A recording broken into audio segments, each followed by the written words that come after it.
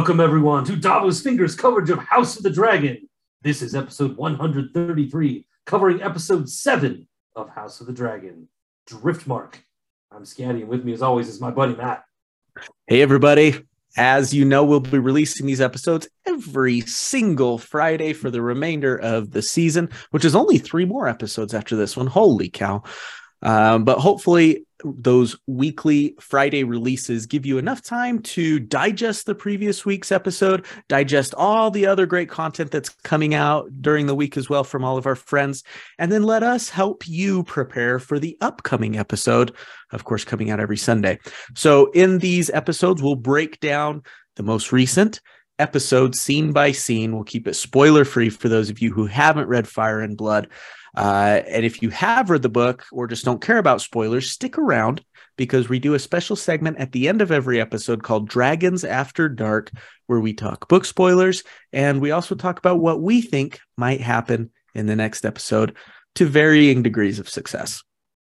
Pretty good. I mean, pretty good. Yeah. Also, we have some new listeners among our ranks, I think, as we've moved into covering some show stuff. If you're interested in hearing our previous takes on the Fire and Blood versions of these events, you can go check out earlier episodes of the Davos Fingers podcast. Episodes 82 and 83 covered content covered in episode 7 of House of the Dragon. You can go back and find those. You can find them on Podbean, Apple Podcasts, basically any one of those podcast aggregators will have us probably pretty much. Episodes 82 and 83, go check it out. It doesn't line up perfectly, of course. There's extra stuff in there, earlier stuff and later stuff, but everything in this episode 7, will be covered in those two. So, yeah, and go grab it and listen if you're interested. Please. And as Scad mentioned, you can find these weekly House of the Dragons episodes where you consume your podcasts, our Podbean account, which is scatty.podbean.com, as well as on our YouTube channel. And we'd love to hear from you. It's always great to hear from listeners old and new. So find us at wearedavosfingers@gmail.com. Our Twitter handle is @davosfingers. We are on Facebook. Where else? Leave a comment on YouTube, and you can even check out our Patreon at patreon.com/davosfingers, even though that is frozen for now as we determine kind of our next steps. But more to come on that. Let's dive in. We're too busy to do any bonus content at the moment. Yeah, it really. This weekly content is like, I look haggard, man. We mentioned the Crypt Keeper last time. I feel like I'm starting to resemble that myself. And this isn't even the busiest part of our lives. All right, let's jump in. Leia's funeral, everyone. It starts with a real upbeat scene. Yeah, I actually found a nice upbeat passage in the book to go along with this. In Fire and Blood, the year is 120. We're kind of unsure what the year is now in the Fire and Blood or in the House of the Dragon timeline, but we'll just go with that. 120 was to be a year when many of the long simmering tensions and jealousies that had plagued the Seven Kingdoms finally came to a boil. A year where many and more would have reason to wail and grieve and rend their garments. Yeah. Starting with Laena. Yeah. I mean, it really kind of kicked off in the last episode, right? With Laena's death, Arwen's death. So we've kind of kicked off those events from 120 in Fire and Blood. And yeah, it's kind of, I don't know if it's really spoilery to say it in Fire and Blood. It's kind of like a slow burn decade toward violence, right? As things kind of trickle down from this one really bad year of 120. Yeah, if it is a spoiler, sorry, but it doesn't get any better from here. I mean, I feel like everyone can sense where this is going. Exactly. I don't think it's a huge shock to say like there's going to be more violence. If not, you're not paying attention. yeah, it's all going to be fine. Matt, this doesn't end with a handshake. My first note is, man, that looks like good rope. Good strong rope. Yeah. Good strong rope. You know, I was always disappointed in Lord of the Rings when Sam gets the rope from the elves, and it's just like this little thready little rope. Right. I'm like, this looks like good rope. He's equally disappointed, but it turns out okay. It's not much to look at. This rope is great. Probably not as carryable as Sam's little thread is. Oh, yeah. But Yeah. I mean, these are seafaring people. They enjoy their good strong ropes. They can lug their rope around. Yep. Yeah. I'll tell you this, Damon does an okay job at looking somber here, but I thought he looked sadder at Emma's funeral than he did at this funeral. Um, we Well, even see him we even see him crack up a little bit. So there's a lot going on in this scene if you go back and really kind of look at the looks that are happening and read the tiny little microscopic subtitles that are down there. Were you able to do that? Put on I got my glasses out, and okay. On the second watch, and I figured out what Vaemond is actually saying there. And if you track it, go ahead. Did you have him down on the bridge of your on the end of your nose, and did you look at it like this, the subtitle? 40, not 70. Okay. Yeah. So it's more like this. I can tease myself. You need to lay off. You're right. I'm savage. I'm a monster. There's a lot going on here. And I think, you were like, why? The first time I saw it, I was like, why is he laughing at his wife's funeral? That doesn't look good. And then I went back and watched it again, and there's some interesting stuff going on. The language reads, where do I have it? I wrote it. Leaves two trueborn daughters on the shore, remain bound together in blood. Salt courses through Valerian blood. Ours runs thick. Ours runs true. Ours must never thin. Meanwhile, Vaemond, who's delivering all of these words. Yeah, who's he looking at? I skipped a few words in there that didn't really apply too much, but those words are in there. And he's looking at various people in the crowd, but really zeroing in on Rhaenyra. He looks straight at her. Looking straight at her, and she looks uncomfortable. She's grabbing and clutching her children, hugging them on the shoulders, pulling them tight, emphasizing that their blood isn't true, that they're thinning their own blood, right, in with their actions. And Daemon looks at Rhaenyra and sees the discomfort, and I think tries to just undercut Vaemond's whole message with that laugh. Yeah, the little Joker laugh. Yeah, to try to just bring the whole thing down to his knees. It's really effective.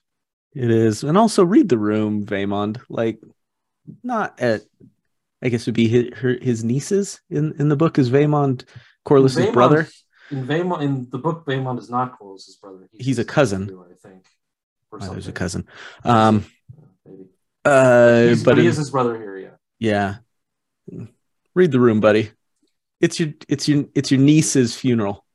We're not going to take jabs at Rhaenyra here. Okay, chill out, buddy.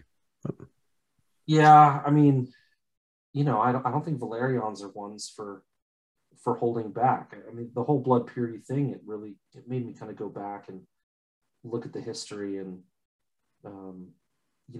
really these two families they're really interwoven at this point. I mean, we're at 120 AC ish.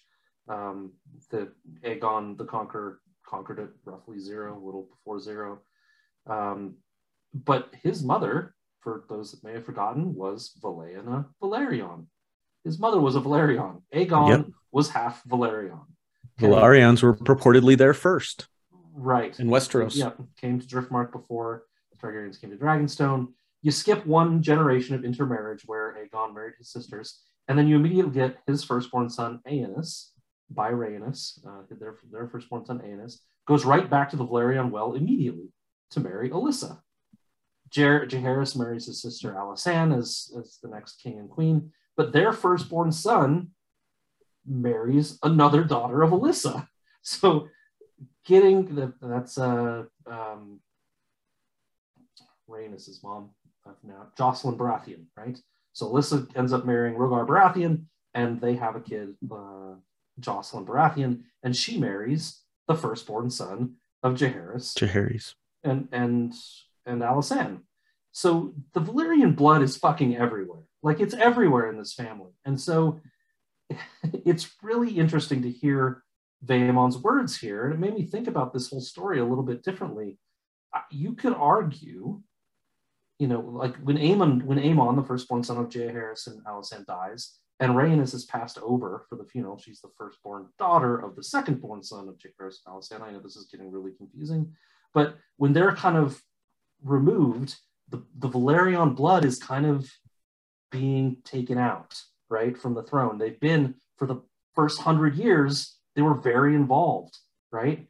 And if you could look at this story a little bit differently and just say, this whole damn thing is about Velaryons trying to stay relevant, and the Targaryens saying, now hold on a minute, bro. Like, we're running this show. This isn't a partnership, and the Velaryons kind of trying to cling to it. And I hadn't really thought about it that way from reading Fire and Blood or the show until kind of really listening to this speech a couple times. Yeah, they're definitely a proud house that wants to stay relevant. Yep. I mean, family trees aside. Good review. I'm sorry for that being so confusing, but they're just very, just to go back and simplify it, they're very, very interwoven these first 100 or so years. And I think they see they're kind of being pushed out, right? And they don't like it. Yep. The ones that are on top want to stay on top. And usually that means pushing others down, because it's not a partnership, as you said. So it's a partnership so far as it benefits the Targaryens. From their view, yeah. Yep. A partnership we do have back is Otto Hightower returns as Hand of the King. We don't see how that went down or how he worked his way back, but he is there. And we have some fun stuff with him a little later. Not a ton, but some. Yeah, it does bring into question a little bit the timeline of when this happens. I mean, Lyanna died, Harwin died. They needed or Lionel died as well, Lionel Strong. So they needed to bring a new hand. Hightower was supposedly back at Old Town. That's not a short journey. They got him back quick. At Pentos, unless they took her by Dragonback, also not a super short journey. So it's been maybe even weeks between the funeral and Lyanna's death in the last episode. I don't know. Hard to say exactly, but it is hard to say. It also appears that they're still mourning the Strongs. But we don't know where that happened on the timeline either. It happened in the same episode last time, but it could have, happened not much later, but sometime later than Lyanna's death. So yeah, it happened in the same Larys monologue. It sure did. But yeah, maybe not same night or something. Mm-hmm. More on the funeral. Anything else? You got Aegon, that little shit, sighing, like bored.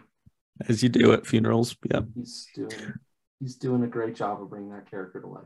Just like right. And we'll miss him going forward. We will. I liked him.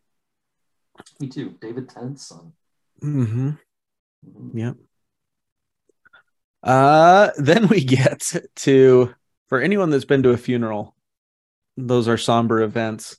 But you all know the awkwardness of the after funeral luncheon, right? And this next scene captures that quite well. We get a very awkward and all sorts of discomfort as these characters interact at a little post-funeral luncheon. I've been very lucky. I haven't been to many of these, but I think they're, like you said, they're always kind of awkward. You're frequently bringing people together that aren't together that often. Sometimes there are family squabbles and quibbles and things, and this is no exception. And they do a great job of setting the tone here. You don't want to be like too joyful and jokey and stuff because out of respect, but you also don't want to be positive, like you don't want to fight with each other out of respect as well, right? But Ray walks into this thing and you just see she looks at Daemon and it's like he's kind of shunning her. She looks at Alicent and there's no ally there.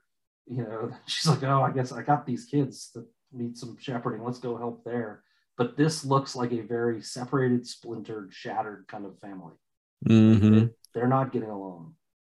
That are all just there to keep up appearances. Mm-hmm. But it's a brilliantly acted scene. It says so much just in the faces of the cast members. I counted, I did like it. I looked at the timeline on my streaming service, and there's over a minute between. It's at the part where Rhaena says, "I don't want Mother to be gone," and she hugs Rhaenys.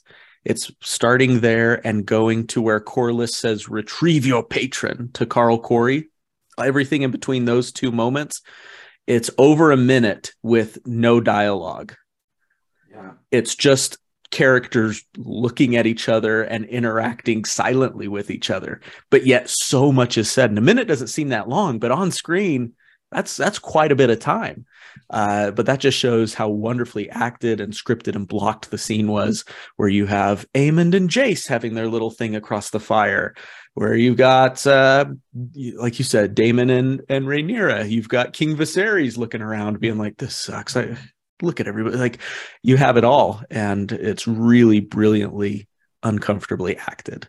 Even Daemon doesn't look completely like, he usually looks so smug and everything.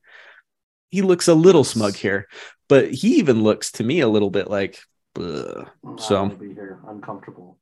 Mm-hmm. I agree. You don't know if they're for the same reasons that most people are uncomfortable. Those situations are different ones, but sure, because he's just a unique character. But yeah, he does. He looks uncomfortable. That you mentioned the Aemond Jacaerys moment over the brazier. That was interesting. It looked like Aemond was maybe going to come comfort him a little bit. Yeah, or at least make some sort of effort. Something. And I don't think he was rebuffed exactly. It was more just like, I'm not sure if this is moment passed. Yep. Yeah. Yeah. Which is kind of how the whole scene feels. Nobody knows the right thing to do. Viserys tries with Matt Smith gives Viserys a wonderful hurt dog look. Just kind of a wounded puppy look. But I don't know his goal, because when Viserys comes over to make conversation and say, you should come back and I miss you and let's let the water flow under the bridge and all those things, Daemon pulls the same stepstones thing. I don't need anything from you. Like, no way will you give me anything. I need nothing, or whatever he says. Yeah. Which I think that's the reason he did that, Scad. In his narcissistic way, he wanted Viserys to approach him in a conciliatory manner, just so that he could rebuff him even further, because he's just that type of guy. Yeah. Right. Yeah, I can see that. I can see it. There is all you mentioned, the Rhaenys coming over and consoling the twins, Rhaena and Baela. And when she comes over, there's just this little look between her and Jace. And he turns away awkwardly, right? It's right before the brazier, right? But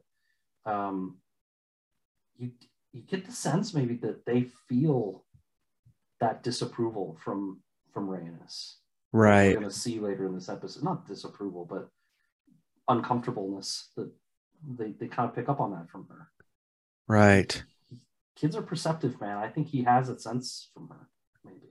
I mean, yeah, we've seen that. I mean, even in the last episode where, I don't know how hard it was to pick up, but Jace put 2 and 2 together about who his real dad is, And so we might be seeing that he's kind of had that ability to read people a little bit. I thought the same thing, but I noticed this final time we watched the episode 3 times, and the third one I noticed a tiny little thing. We'll get to it later during where they're in the hall, and it's of course the confrontation between the two mothers. That when Rhaenyra and Alicent are facing off, who steps in and protects all 4 of the kids, meaning Jace and Luke plus Rhaena and Baela? It's Corlys and Rhaenys are kind of like shepherding the 4 kids together, which. So I was like, well, so she steps up to protect when she has to, but I did detect that coldness from her here in this scene. Yeah. And Rhaenyra is not super sly about following Daemon. He leaves and she's right on his heels. She's like, go to bed, kids. You get the sense that she knows maybe Lyanna's wake isn't the right time. But as soon as he leaves it, she's like, all right, now's the time. All right, trigger being pulled. At Yeah. first, I was like, why is she sending the kids to bed? It didn't hit me at first. I thought, things were getting tense, and I was wondering if maybe she thought there was going to be a confrontation, so she wanted to like get the kids out of there in case there was. And it's like, oh no, nope, she just wants to go jump some bones. I'm not. Yeah, I wasn't going to put it quite like that, but I think I did. She's pursuing Damon sexually. She wants to yes, catch up, but it's not just that. I mean, I think she's has some looking for allies, and she's looking for allies. She has some questions that she's had for a long time that she wants answered, and there is more to it. I'm being crass. We'll get to that. Yeah. Do you have any more for the wake? Corlys tells Carl, retrieve your patron. I thought that was ill played. Dude, go down there yourself. Like, it's your kid. Why not? Go talk to him. We know why he won't talk to him. I'm not against him sending Corey necessarily, but the way he did it sucked. Yeah. It's like, dude, you can do this a little bit more surreptitiously than this. You don't have to barge through a conversation and make a big scene and shout and grab him and turn him so that everyone's looking. I mean, you're just making this worse for everyone. I mean, it's almost like he's making a spectacle of his son on purpose. Yeah. We know you're struggling right now, buddy. I think he's kind of just he's just floundering at this point. Yeah. He's not thinking straight. I think it might be worth mentioning Helena seems to be maybe prophesying a little more. We've seen. I couldn't understand a damn thing she said, to be honest. Hand turns loom, spool of green, spool of black. Oh. Dragons of flesh, weaving dragons of thread. Okay. So she said a lot of goofy things, seemingly. Let's see what comes up of them. That makes a lot of sense, I think. Cool. I couldn't make out any of it. I listened to that. Subtitles, baby. Try to get it. It wasn't on the subtitles. Well. You opened. Like the closed captioning, like closed captioning. I see. The everything, showing everything. I should turn those on. Everything. Yeah. And then I love seeing the scene at the beginning of this with all of the dragons there together. Not all of them.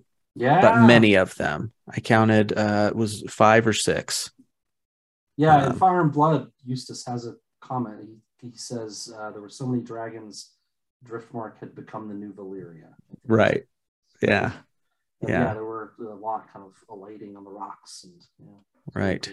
If I've got them right, I'm thinking Dreamfire, Sunfire, 2 Targaryen kids dragons, Syrax, which is Rhaenyra's, Caraxes, which is Daemon's, Meleys, which is Rhaenys's. Those were the 5 that were there. Sea Smoke should have been there somewhere. I don't know if we saw. You think Sea Smoke would be there? Yeah, Sea Smoke. So Sea Smoke. I don't think Vhagar was just kind of off by himself. Yeah. And then Baela has Moon Dancer at this point, but we don't know. In Fire and Blood, Moon Dancer's quite young at this point, so that's right. Don't know if she was there, but kind of cool.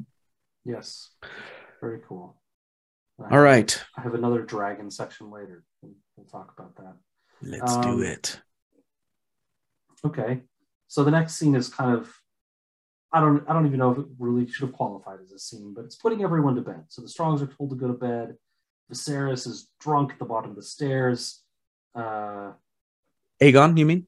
Or sorry, Aegon is drunk at the bottom of the stairs. Viserys leaves awkwardly, departing while Alicent stays behind. Calling her go ahead. By the wrong name. Wait, he called her by the wrong name? Yeah. Oh, that was a big moment, Scatty. That's why she was looking so mean at him. That's why I was like, why is this a big deal? He's just going to bed. He says, I'm going to bed, Emma. Oh my God. I didn't even see it. I didn't even hear it.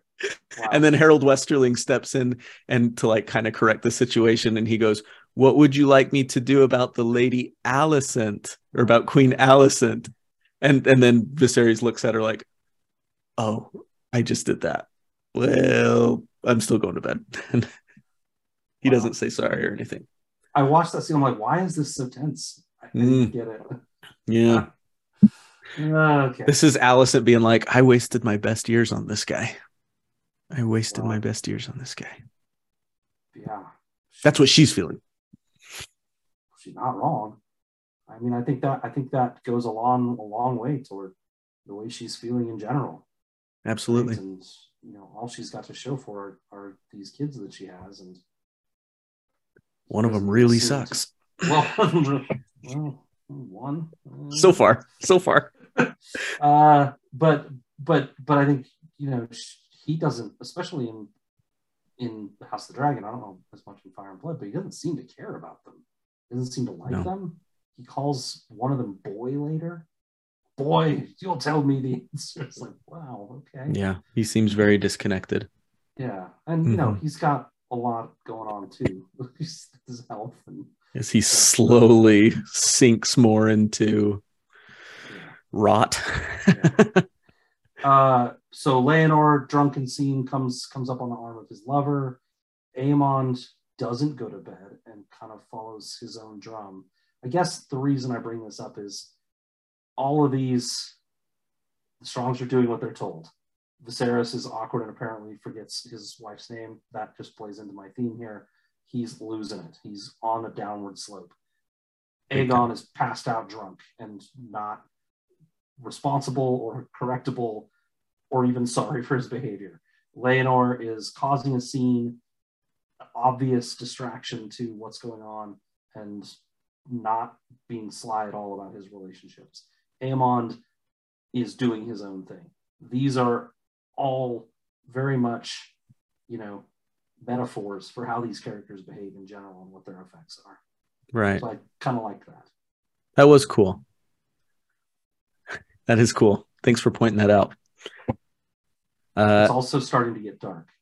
It is starting to get dark. This scene was okay, but Matt, I have major problems coming up. You weren't the only one.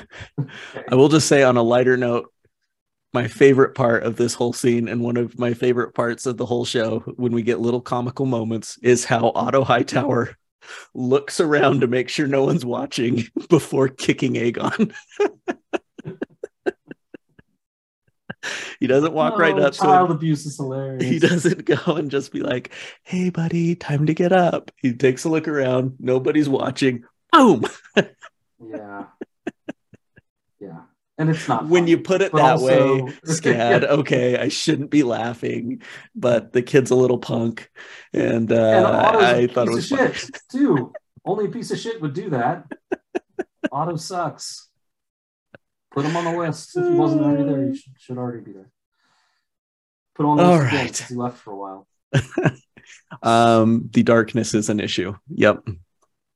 But before that, we get a nice well-lit scene by the fire. Thank goodness for that friggin' fire. Pride and legacy. Yeah. Another moment between Rhaenys and Corlys. If you'll remember a couple of episodes back, I talked about how I thought, it really highlighted kind of how I thought their relationship seemed pretty solid. The way they were talking to each other, it was very respectful. I really liked how Corlys was, as I perceived it, standing up for Rhaenys and her claim and everything and getting kind of indignant about that. I thought that was kind of cool of him. Now I'm doing a little bit of my Homer Simpson walk back gif into the shrubs. Mm-hmm. We're obviously seeing some deepening fault lines between these two characters and some issues that are deep rooted that keep coming back to the surface. Not the first of which is the issue with Corlys feeling slighted about Rhaenys not getting a crown. Yeah. Rhaenys says the gods have spurned us for our insatiable pride, or loosely translated that anyway. Gives him that look.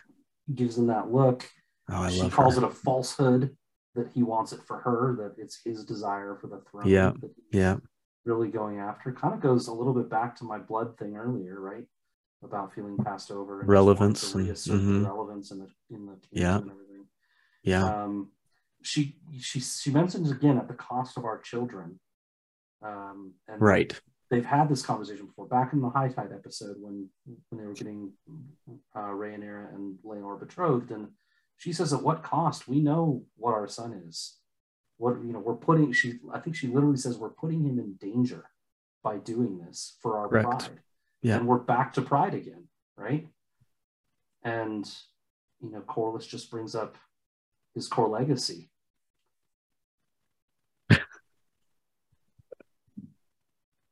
Took a second, but I got it.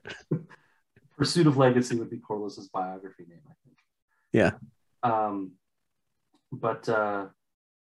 There's clearly, like you said, there's clearly some rift here that wasn't super evident in the earlier episodes, and maybe wasn't really even known to them that much until these things kind of start hitting the fan.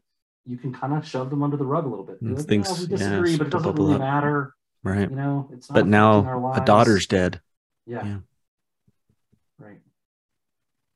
Yeah. Mm. And then I guess really the meat of this scene is she actually proposes we need Driftmark to pass to Baela and not to, essentially she's saying not to these strong children, right? Yep, which is actually in agreement with what Vaemond was saying at the funeral. But Corlys is concerned about that and is looking out for appearances. History does not remember blood, it remembers names, he says. Yeah, it's an interesting take. I mean, I think you get both sometimes in history. I mean, we remember... I started thinking about it and I was like, wait a second. Let me think about this. Yeah. I mean, I'm definitely not an expert on like the English monarchy, but they're German, right? I mean, that like 150 years ago, they came over from Germany, I think. And so they got German blood in there. Nobody forgot that, but I guess we don't care. But also, guess what? Nobody knows their name either. Do you know their last name? No.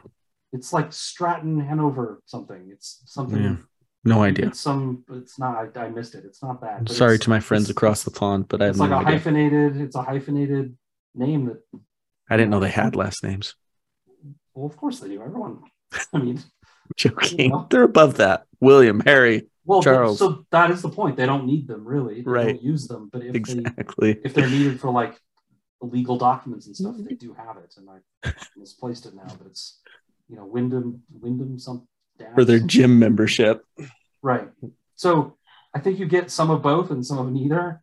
But I think what he's getting at is if we put Targaryens, because that's what they'd be, they're Daemon's kids and they'd be Targaryens, and unless they, change their name to Valerion and make a thing of it, Targaryens would now rule Driftmark. And I think that's what he's getting at, is history. It is. Remember now, the Targaryens rule Driftmark and Dragonstone and the Seven Kingdoms. Whereas this is, if they remember names, Lucerys will be, according to what King Viserys said in their agreement, Lucerys would always be Lucerys Velaryon. Yep. Unless for some reason he would inherit the throne, at which point, as they said, he would inherit as a Targaryen. So, yeah, I mean, to boil it down, Rhaenys is saying,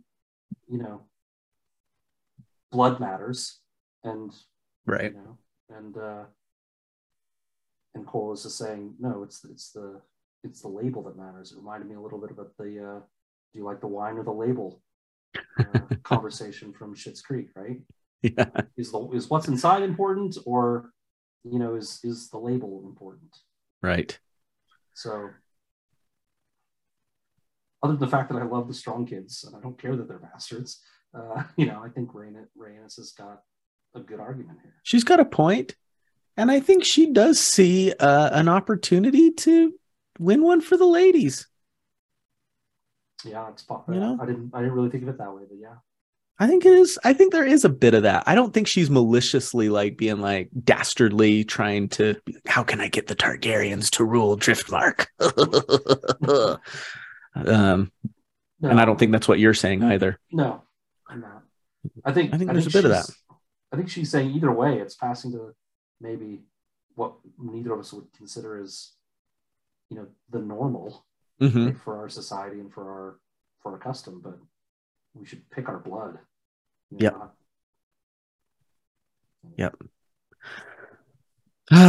So then we get Rhaenyra and Daemon walking the shore. Yeah. Can I get a torch, please? Yeah, it's real dark. Now, so tell me your medium for watching. Yeah, so I think probably my TV settings are bad. Like I probably need to Do you just watch it go on your TV? up the brightness, yeah, or something. Mm-hmm. But it's not good. I sit down in my basement. I have one light on over to the So it's side, pretty dark where so it's you pretty are dark watching. where I am, and then the TV's just. I mean, I tell you what, man, if they're not wearing those wigs, I don't see a damn thing. They're just gone. It's just Thank goodness they have white hair. It's 5 or 6 minutes of darkness. Just voices. Yeah. Thank God for the semi occasional Valyrian that shows up on the bottom of the screen. Sometimes there's a torch. And Damon doesn't have much of a tan. But I watched on my iPad the first time, and it was quite dark. It was very dark. Yeah. But my TV was better. So maybe my settings were a little different. Yeah, I probably just need to go tweak them. I remember thinking that with other shows and stuff. I don't think it's unique to this necessarily. Yeah. Regardless, it was quite dark. Yeah. Which I get it. They have to do this at night when everyone's sure. Separated for the evening. The party's over. Sure, and they don't want to carry a torch around, just like my D&D party doesn't want me to carry a torch around because I can't see in low light, like everyone else in the party can. Duh. Put the torch out, man. You're giving away our surprise. Duh. I'm like, but I can't see anything. We got to look out for positions, man. My poor little half one can't see in the dark like your dwarf can, man. Come on. Jeez, come on, people. I know everyone's here for the D&D content. I know they are. Do we just want to do that for the rest of the night? Dude, I'll roll you a character right now. We'll have oh my goodness. Great time. I don't even know what that means. Yeah, you should keep it that way. So they tried to make an error, she and Laenor. That comes up. Yeah. There was no joy in it. Yeah. Said she found that elsewhere. I think Laenor did too. And she says it felt good to be desired. And there it is. Yep. There it is. We were questioning. One of the questions we had last time is, why is she doing this? This is so stupid and thoughtless, the way that you're carrying on like this, you know? Yes. And I don't, I'll have to go back. We gave her a decently hard time for not being more careful. Yes. Not being more careful. Yes. I don't have a problem with her going and having this relationship, as she and Laenor agreed they would. Sure. It's more about how they carried on for 8 years. The fact that everyone seems to know. I mean, maybe they were just using the kids as the evidence, and that's why everyone knows. But it feels like they're seen around everywhere, and it's very kind of casually known that they're a thing. Mm-hmm. And that's what I meant when I gave her crap about not being careful enough. Yeah. But I don't begrudge her need to feel desired. It's a human thing. And that, I think, explains why she maybe got careless and lax. Yeah. Is it feels good. It reminded me of a tiny little moment that we talked about. I think it was episode 2 when Viserys gets the little gift from Alicent, and just that pure, genuine kind of joy that he felt at someone doing something nice for him for once. Just for him, not for prizes or. Yeah. And it just, I think for the people in these positions where things are constantly being artificially handed to them and gifted to them and all of these things, it just feels good to just at a core human level to feel wanted and desired and loved.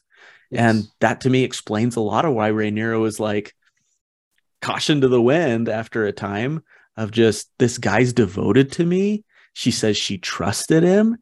And it just felt right. And it's hard to be clandestine and all these things when it just feels so dang good, you know? I get it. Listen, I mean, I can relate to this. I can relate to it hard, but there's still, when you have things you're risking, the stakes are incredibly high. No question. Are incredibly high for her. No question. So, I'm not excusing that. Yeah. I get it. I don't begrudge her. Right. The acts, just maybe the way in which the acts are being done or whatever. Anyway, for sure. No question. I'm not really trying to criticize her. No question. No question. Yeah. Can I tell you something that you may not agree with? Laenor's behavior doesn't help either, right? Like he's super for sure about it. I think he's way more obvious than she is about it, based on what we've seen. And the impression I'm getting from what she's saying, regardless of what happens later in this episode, it feels like she's given up on him. Yeah. Well, in what respect? Well, most respects, I guess. Well, not that they were that there was much to give up on to begin with, but it feels lost cause even trying to keep this up at this point. It's just like, yeah, writing him off almost completely. Literally says Leonard will be useless or worse. Right. Writing him off completely. Yeah, you're right. She basically confirms that. Yeah. Sorry, you're about to ask something.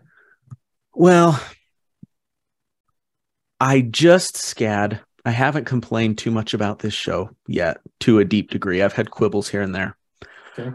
I don't get Rhaenyra and Daemon. I just don't feel it. Oh, really? Okay. I don't feel it. I feel confidence, yes, that she wants to trust him and stuff. I detect, maybe it's just me, zero chemistry between the two characters. It's not even necessarily the fault of the actors. All their scenes are brilliantly done together. I don't see it, man. I don't see it. It feels forced. I don't really agree. I wouldn't say it's super strong. I think Daemon is so detached that forming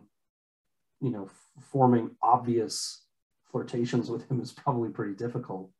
But it's less sexual to me and more they're kind of connected. They feel cut from the same cloth. They feel like kindred spirits. That's the word I was looking for. I think that's definitely what the showrunners are going for. Yeah. I have a note later about, congratulations to them because, well, we'll get to it. But I feel like, and I think this scene is part of it too, they have this, what I call live therapy in my notes, where they're just airing all the crappy feelings they've had about each other over the last 8 years or whatever it's been. Look at what my life became without you, the tragedy it became. She asks if he loved Lana. He's like, well, you're happy enough. He says, I spared you. You were a child. And, what do you think my life's been like? She says, I know little of your life. Like, they're really going at each other the way only people that really care would. If you didn't care, you'd just be like, whatever. A lot of pent up stuff. Yeah. There's a lot of anguish in there. And I feel like, we don't get all the connections between them as she was growing up. But I think there was a real sense of spirit that they shared. They're both somewhat power hungry. They're both willing to act. They're not afraid to take some risk. They believe in the destiny of their house. They believe that they're the ones that should be in charge. I think they just have a lot in common. All true. And the sexual stuff, I don't know. I get what you mean. I think there's something there, but it's more the kindred spirit part to me. Yeah, that's what I mean. Like I was saying, confidence, all that stuff. Yes, it feels like they feel, cosmically connected to some degree. I just don't see this spark. It's like, okay, we're cosmically connected, so let's have a sex scene now. That's what it felt like to me. I don't know.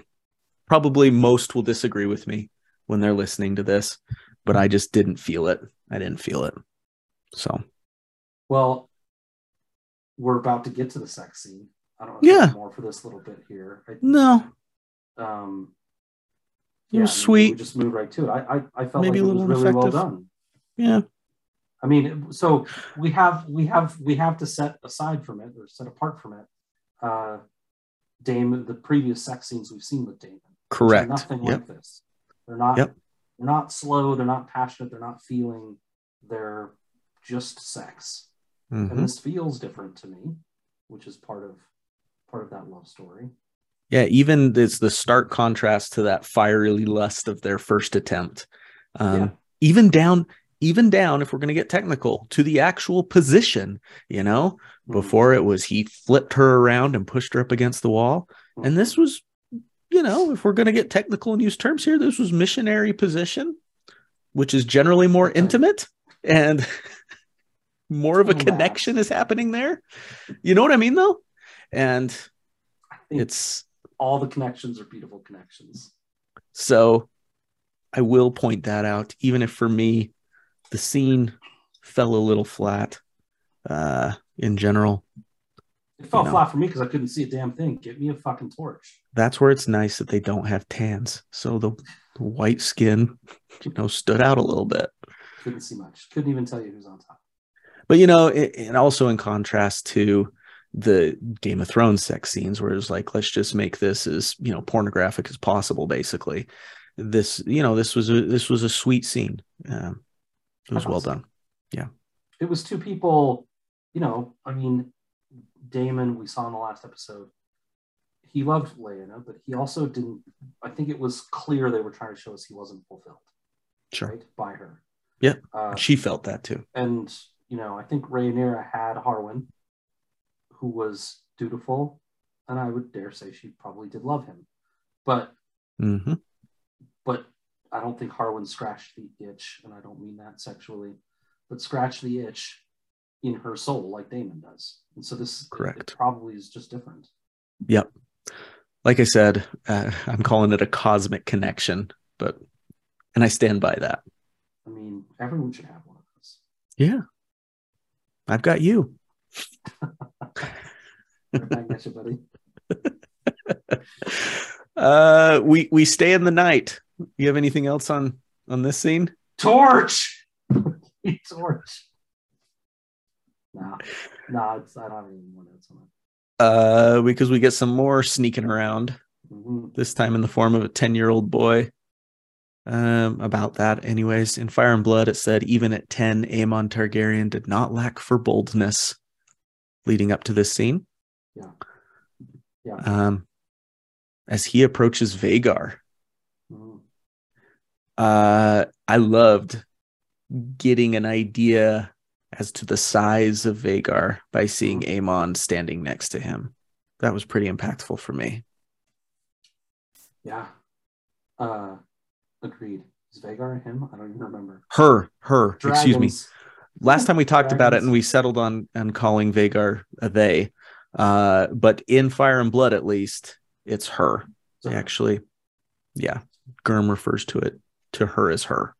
I go with Maester Aemon. Dragons change their gender. This is true too. Let's just go with they. Yep. Yeah. So comparing it to Fire and Blood too, I really like this scene. Fire and Blood, we'll get to the fight later, but in Fire and Blood, Aemon is kind of fleeing trouble and just kind of jumps on without any sort of he's more afraid of getting caught in the trouble that he's wrapped up in with his his nephews, than he is worried about the dragon. And I think this is way better. This is so much cooler. You just see his absolute courage, his boldness, his determination, determination to solve this problem of being, a non-dragon rider. Dragon, yeah. It's so much better than what they do in Fire and Blood to me. I loved it. I did too, and I took the note down that in that moment, despite what I feel about Alicent and her line, I'm not thinking of the political implications of Aemon claiming Vhagar. I'm not thinking about how bratty it seems like these Targaryen kids could be. I'm just happy that this kid got his dragon. I was just like, go Aemon, get you that dragon, son. I was so happy for him in that moment. And so that just goes to show how well done of a scene it was that you're actually kind of cheering for him. You're like, yes, get it, boy. Well, and also I think it was really good storytelling the way that scene unfolds, because Vhagar challenges this rider. Yeah. Vhagar's like, I'm not going to fucking, lay myself out there for some snot-nosed kid. You got to earn this. Right. And Vhagar does, I don't know about all of them, but several of the tricks in the book to try to get Aemon loose, to shake him loose. And he hangs on. And I feel like even those of us that I feel like I'm spoiling, but those of us that hate Aemon, it's most of us, to be honest. We're like, hang on, kid. Just like hang on, kid. For him. Yep. Exuberant joy when he's hanging and he like pulls himself back and grabs onto the things, and Get it, son. Get it. Let's go. Great music. It was wonderful. It was a great. It was. By far my favorite dragon scene I've seen in this series. I think I'd agree with that. Yeah. I put the note down to your point about how hard Vhagar tried. I was saying, was Vhagar more like just tired than challenging Aemon? Like, she was like, dude, I don't want to fly right now. Just go away. Go away. Go. Oh, yeah. Fine. Yeah, they make mention of that in Fire and Blood in a few cases where these old dragons are just kind of like irritable but still effective because they're so big and strong. Mm-hmm. I think Viserys rides Balerion, and you get the sense that it's like Valerion's just like, all right, dude, fine. Like, kiddie carnival ride, fine, one time. Take you for a ride. Let's but go. Then, like, he's done. And you I think there's text in that says Meleys, Rhaenys' dragon, was large and hard to rouse, but fierce when she was, or something. Mm-hmm. You know, they get old and they get harder to kind of really get going. But when they're up, giant and they're crazy hard to handle, right? Yeah. And so, yeah, Vhagar may not rise easily, but they've got a big, fierce dragon now. Yeah, they sure do. They sure do. As will be pointed out. Looked up the words. Lyciri means calm. Calm down, dude. Okay. And Sovez means fly. Sovez. Dohaeris, as we know, means serve. So I couldn't tell if they were saying Dohaeris or not. Mm-hmm. I thought maybe they were. So serve. Okay. Interesting. Yeah. Cool. There we go. I, of course, have always said Dohaeris. Dohaeris. So yeah, the show has helped us say that the correct way. Yes. And we sound a lot cooler when we say that. Yeah. And totally wrecks my Targaryen pronunciation of things. Valar Dohaeris. Yep. Valar Dohaeris. Valar Morghulis. Margulies. Rhaenyra and Daemon are on the beach watching some of this. Mm-hmm. And then we get a little bit of a family brawl. So I think Daemon senses what's happening. I think he senses the shift in power on the beach. Yep. He's like, here we go. We just shifted some power ourselves, but this is shifting power in a different direction. Yep. Not optimal. I first of all, just to start the scene off, in Fire and Blood, it's Jason, Luke, along with their little brother Joffrey, who's only about 2 years old at the time, who confront Aemond after he lands. In this, of course, we have Jace and Luke. Who knows where Joffrey is? Baby, of course. But along with Baela and Rhaena. And I actually loved that. Yeah. I thought it was great. I thought it added so much more of an emotional impact to the scene with, of course, the twins being used to, that's Mom's dragon that he just took. So I really loved that little change of having the girls be a part of this. I liked it too. Yeah, it's better. In Fire and Blood, of course, Joffrey is down there already and sees him trying. He's the one that goes and gets the boys. Right? Yeah, and he gets his older brothers after Aemond has landed, and then we just get the attitude afterward from Aemond, not the confrontation before. Yeah, and he's just. It's like the last 10 minutes of his life, he became cock of the walk, man. He's now, it's almost like it dawned on him. He's now the most powerful dragon rider in the world. And you can just see it in the way he carries himself and the way he deals with people now. He goes to outright cruel. Yeah, you don't have Aemond at the brazier considering giving some solace. You have Aemond, immediately calling them bastards. Calling them strongs and bastards, yeah. And let's admit first, you didn't start this. Right? Rhaena started it. So, let's back off on Aemond a little bit in this scene. He didn't attack. Yeah. He didn't start it. It's 4-on-1. It's 4-on-1. He's defending himself. And so I'll give him a pass until everything up until the rock. Right. when because he's ready to do some serious ending life damage. Yes, when he picks up the rock, this is like, okay, I was on your side, buddy, but what a wicked way to write this in a way that just kind of makes him a villain almost in a single moment. And there's a music cue that does it too. There's a little music cue. It's like, bah, bah, bah. Not exactly like that, but like that's exactly what it was. It's clear what they want you to think. It's like, oh, he just turned the corner. Right. Yeah. Reminded me of when Damon, of course, picked up the rock with Ray Royce. And we know how that ended. So you start to think, oh, crap. The book says they fell on him with a fury. And you definitely see that in this, the camera angle and everything of just the three kids. It's not funny, but you know, kind of makes you go, oh my goodness. As the actor that plays Damon says in the post thing, he says it's mental. Yeah, it's insane. It's insane with no parental anything. So of course we have multiple people attacking him. He raises the bar by grabbing a rock. Jacaerys raises the bar again by pulling a dagger. Yep. Right. And man. Yeah, like his father, Jace loses control when parentage is brought up. That's when he whips out the dag. Like his father, like Harwin? Yeah. Now Harwin kind of lost control in the yard once Kristen started talking about whose kids were his. That comes up again when he calls them the Strongs, and Jace draws the dagger. Right. I was thinking Fire and Blood. But yes, that happened. Yes, right. You're right. Similar trigger. And the passing of his father probably makes that insult for sure a little bit deeper. For sure. Good point. Yeah. Jace and Luke do work as a team here. Interesting to see. Jace looks over a little bit to Luke, whose PCs has picked up the dagger. He's got the dagger. So he throws the dirt in Aemon's eyes. Luke jumps in. Luke just goes for it.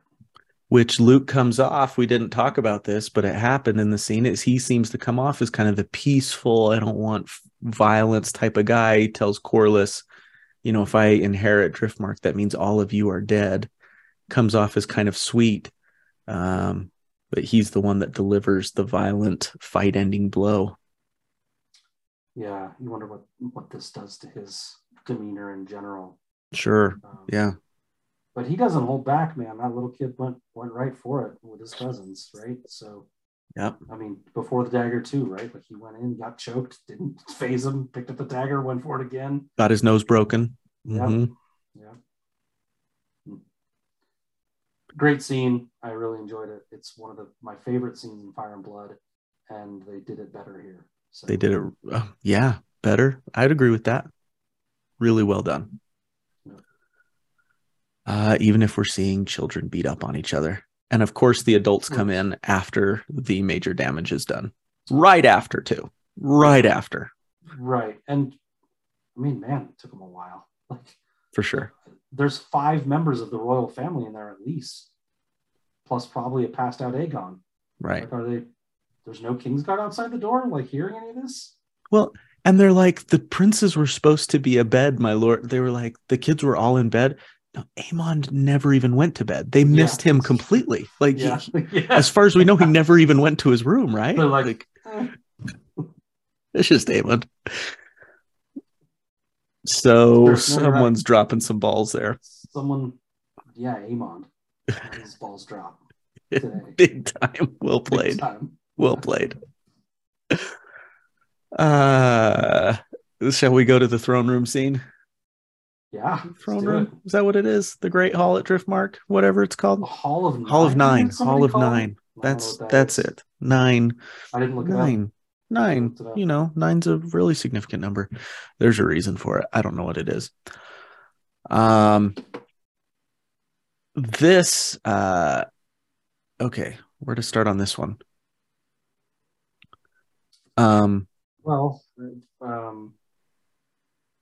If you have kids, the the first thing that happens when you didn't see a fight is they both blame each other and tell different versions of the same story, and you can't tell which one's real. You are always going to side with your kids. Yeah. Well, yeah, I'm talking about when it's between my kids. But I see. My kids are very respectful around other kids. Mm. Just to each other that they treat each other like shit. Before they do these fights. So I don't know. So we're getting stories. I mean, we already said Rhaena started this, but she went after him. And I wonder if you mentioned it was Mom's dragon, right? And if I don't want to like make her have to be a villain or whatever, but or like a ringleader, but if somebody, Damon,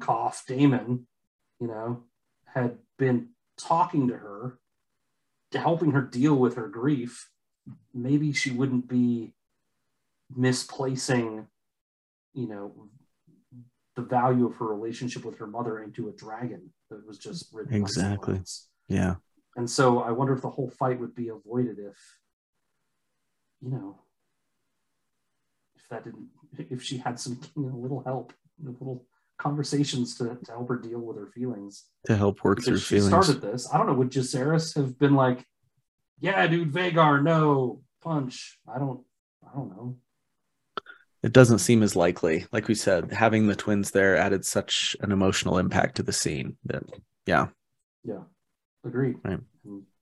And I get why they'd be angry about it, but I don't know. Yeah. To me, the star of the scene, this is a great scene across the board, but old Paddy Considine, or however you say his last name, just being able to play the old decrepit falling apart king who is absolutely just flustered in knowing what to do next and how to handle this, while at the same time being so upset and angry, and being able to balance all of those things, still making the king feel like he's weak and tired and old, but being able to have a little bit of the dragon come out in him too. I just thought that his performance in this scene in particular was just masterful. Like, give this guy some sort of award for how he's been able to play this slow decline of Viserys throughout the series so far. I loved it. Yeah, I don't disagree with any of that. I think balancing frail and aged and diseased with still powerful it's a tough ask, right? He does it pretty well, but still vulnerable, right? And not able to just completely defend lost his own dagger from his wife taking it from him, right? And no idea what to do next.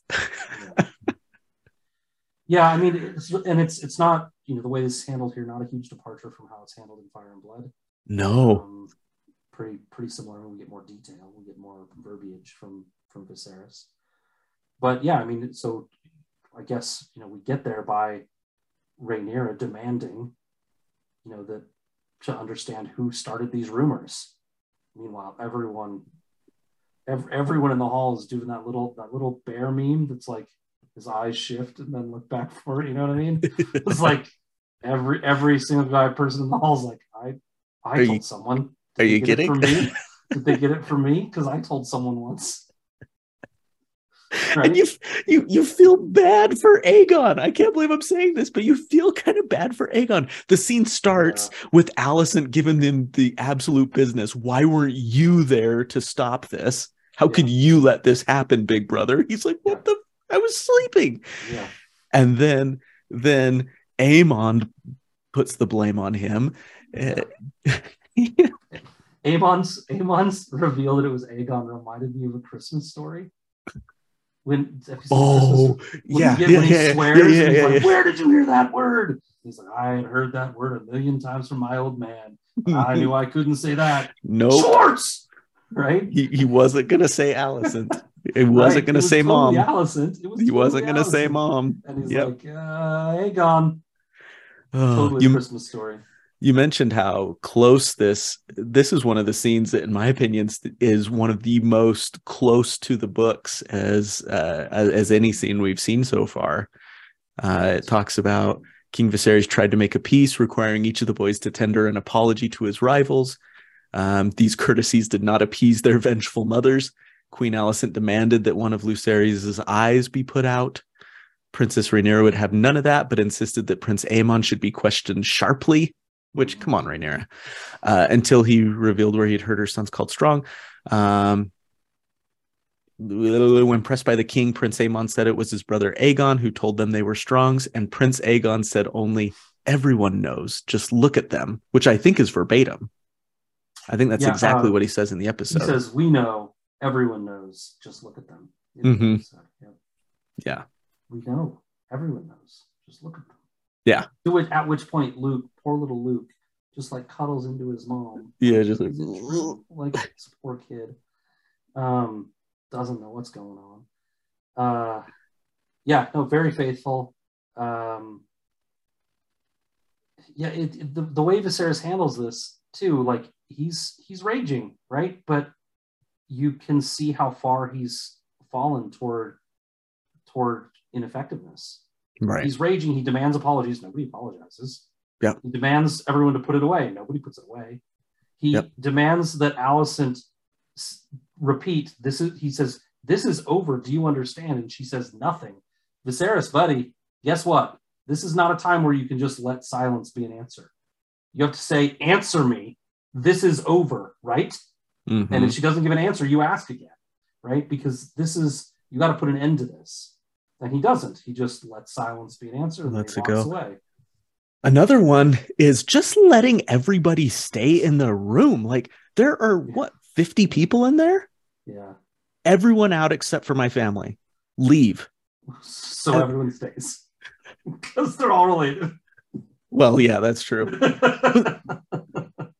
Okay, so point out the specific people. Rhaenyra and your kids, Alicent and the kids, you guys stay. Maybe Otto is hand. I don't know. Corlys and Rhaenys, it's your house, so you can stay too. Everybody else out. Out. Yeah. And let's just air our dirty laundry in front of everybody. Yeah. And the fact that his own son is sitting there without an eye. Mm-hmm. And the thing that he's upset about is the strong stuff. Mm-hmm. So I kind of get where Alicent's pretty ticked off right now of like, my kid is sitting here with one eye and you're raging about the parentage question. I'm going to get shit on for this. Here's why I get it. The eye is gone. In business, that's what we call a sunk cost. The rumor thing, that will persist forever. And they are the heirs. And they're the heirs, right? So this is a problem that is going to be in Viserys' way for as long as he lives, if he doesn't get rid of it.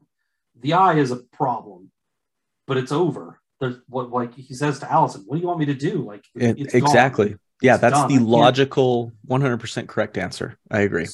And he says, do not allow your temper to guide your judgment, because she demands. It's kind of shades of Cersei and Wolf. Absolutely. Game of Thrones. A lot of that going on. But she demands an eye from Lucerys in return. And he says, do not allow your temper to guide your judgment. He's trying to move forward, knowing what the situation is now. He lost an eye. There's nothing we can do about that. You want me to maim one of my grandchildren? Are you crazy? Sure. Yep. So I get why she's upset, of course, but from Viserys' perspective, what's he going to do? Right. He could show more pity toward them. That's the logical answer. And what I'm saying is be a dad for a second, Viserys. Yeah. Like you said, how they just don't have a connection with his children. I think you are 100% correct, and it's perfectly highlighted right here. Be a dad for a friggin' second. He says to Aegon after Aemon Schwartzes him, he says, tell me where you heard this, boy. Like, I'm your son, Dad. Come on, like, you don't even know that it came from me. You're just believing him. Like, give me a sec. Yep, exactly. And that's rough. That's rough. Everything you've explained is 100% correct about being a sunk cost. We got to move forward. And this needs to be put to rest, this issue about parentage, because these are the heirs to the throne right here. And just to double down on it for a second, remember that, especially in House of the Dragon, not less so in Fire and Blood for sure, but in House of the Dragon, remember that Viserys is trying to protect the prophecy. It's been shown that this is his big thing. Protect this prophecy. This is the legacy of House Targaryen. We need a Targaryen on the throne for this thing. And at the moment, Rhaenyra is the one that knows about this. Rhaenyra's offspring could be the prince that was promised, could be the one to sit the throne, could be that person, right? And so he has to protect that. If he doesn't, there's all sorts of, in his mind at least, there's all sorts of consequences to it. Yeah, he's riding with Rhaenyra. Rhaenyra is the horse he chose. I went in on her. Yep. Yeah. And I have to see this through. So he has to protect it. And so he has to deal with this claim of bastardy. Mm-hmm. Even though to us it seems like the kid lost an eye. And we're worried about some rumors, Yep. And Alicent, for her part, is just a master of deflecting, excusing, accusing, just so good at changing the topic. Well, where's Laenor? Why isn't he here? Yeah, Shouldn't he be? So petty. Oh my gosh. She's brilliant at it. And then, we got the moment where she grabs the knife, as you said. No one stops them. Yeah. Thrilled the daggers making another appearance. Love to see. Yeah. Nobody stops them. I think maybe it happened so fast nobody could stop before they got there, and then maybe they think if they intervene, maybe you can't put a hand on the royal women. Like, true, but also like if they try to get in the way, maybe they'll cause harm. Right. That's like that's what they do in hockey fights, is the refs stand back and let them fight until someone falls down generally, or they get tired, because you might cause more chaos by inserting yourself. So in Romeo and Juliet, someone steps into the fight that Mercutio is having, and he ends up getting stabbed underneath, kind of between them. So tragic. When the fight was kind of, I don't want to say it was playful, but it wasn't likely to end in death, probably. Right. In the way it was set up, but I think it was Benvolio jumps in to try to stop it, and the blade goes through and kills Mercutio. Right. They might be trying to avoid, a Benvolio situation. And seeing this thing through. Yeah. But it's like, just at least get her to drop the knife or something, like something. Otto's calm. Alicent dropped the blade. It's just calm. Just like, Alicent dropped the blade. Like, let's get a little urgency in there. Buddy. Yeah. Right. Yeah. Let's put some belief behind that request. Even if Viserys would have been just like telling the Kingsguard to step in, so it's the command of the king or something. Yeah. But nothing. At the same time, it's great because we get this moment between. We get a beautiful moment, and that's why we get a wonderful moment. Yeah, thank God nobody said anything, because this moment is, I think it's maybe my favorite quote in the series, let alone this episode. Exhausting, wasn't it? Exhausting, that one. Hiding beneath the cloak of your own righteousness. But now they see you as you are. And then you get a very telling, not as effective, but a very telling quote from Alicent immediately prior to that. Where is duty? Where is sacrifice? It is trampled under your pretty foot again. Just the pure jealousy that she feels at the freedom that Rhaenyra has. This goes back again, I think, to the Alicent feeling like she gave up the best years of her life to be in this situation now, where she has had to do her quote unquote duty, where she has had to sacrifice. And we've seen some scenes that back that up that were hard to watch, I'm thinking of the scene where Viserys calls Alicent to bed that one time. And that's not the only time that happened. So this is just that pure rage and jealousy bubbling over finally. And her saying that and revealing that. And then Rhaenyra follows up with that great quote, hiding beneath the cloak of your own righteousness. Yeah, I think you're right. Alicent does not believe Rhaenyra has earned this spot she has. Because you need to get to it the same way I did. Perhaps. And also, even if she had it at one point that was legitimate, her behavior has should have cost that position. Sure. To her. Yeah. I have behaved pristinely, perfectly, done everything that was asked, and you've been terrible. It shouldn't be you anymore. He should change his mind. Yeah. This man that I've given everything to should change his mind and choose me and my sons.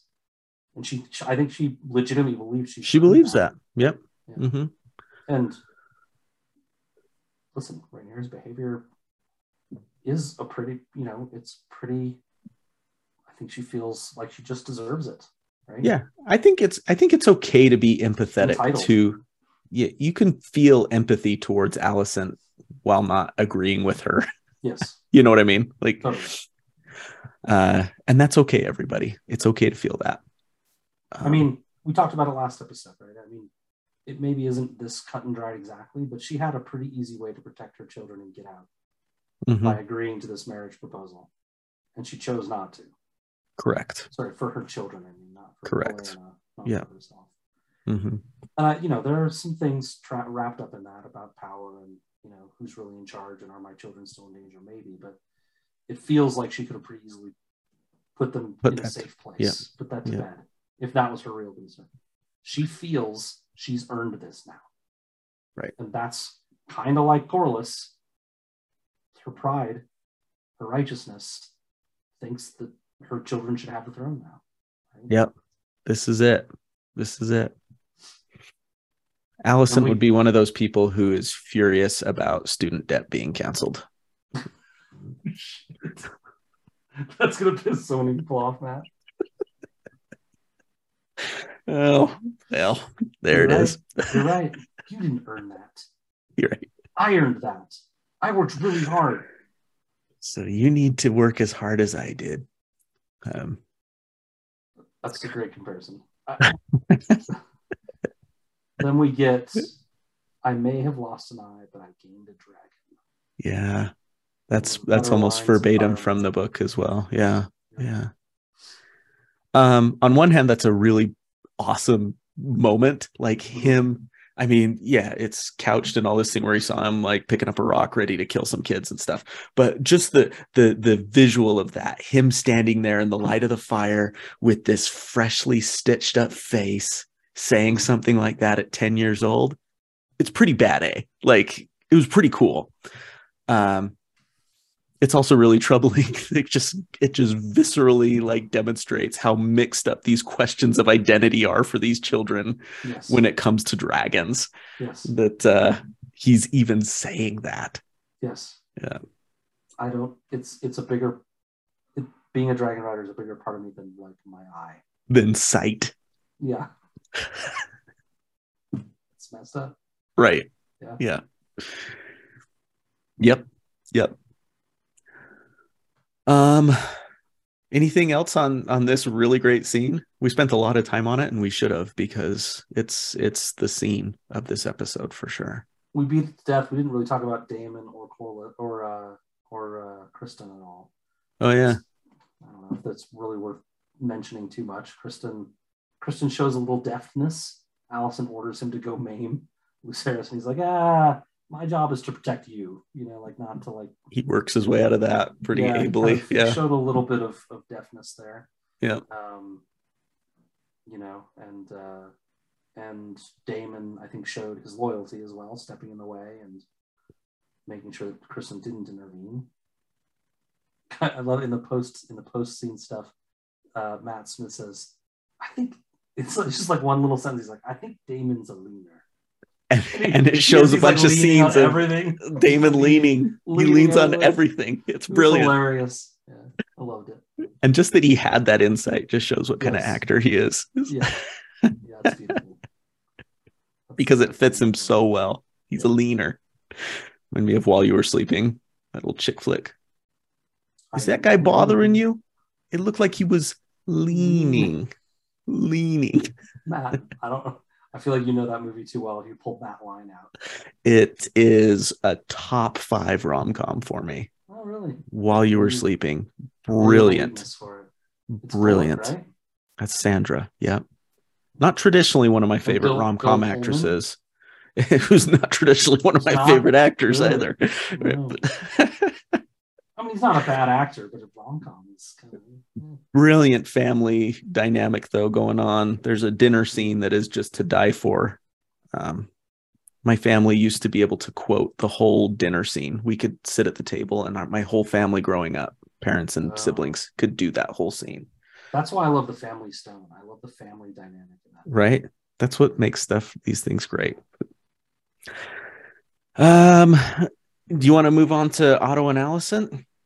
I'm glad we still throw in some of these non sequiturs, Matt. We should. I hope you guys like it too. So we have this little scene with Otto and Alicent discussing Hightower, potential for Hightower victory, for Hightower's to come out on top of this thing. Right. You completely lost it. Alicent cut up wounded the princess, the heir apparent to the Iron Throne. I'm so proud of you right now. Yeah. This is basically it.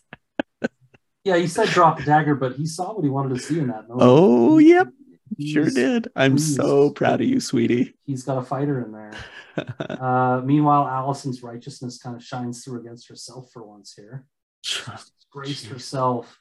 My husband, but she says all these ugly things about how it reflects poorly on her. But then at the end, she gets to the real truth. The real truth, Alicent fans, my husband's favor will always rest on her now. And that's it. That's the thing she's most upset about. Yeah, not that she I ruined herself, it. Yeah. Not that she disgraced herself, not that her righteousness is gone or besmirched her honor or anything.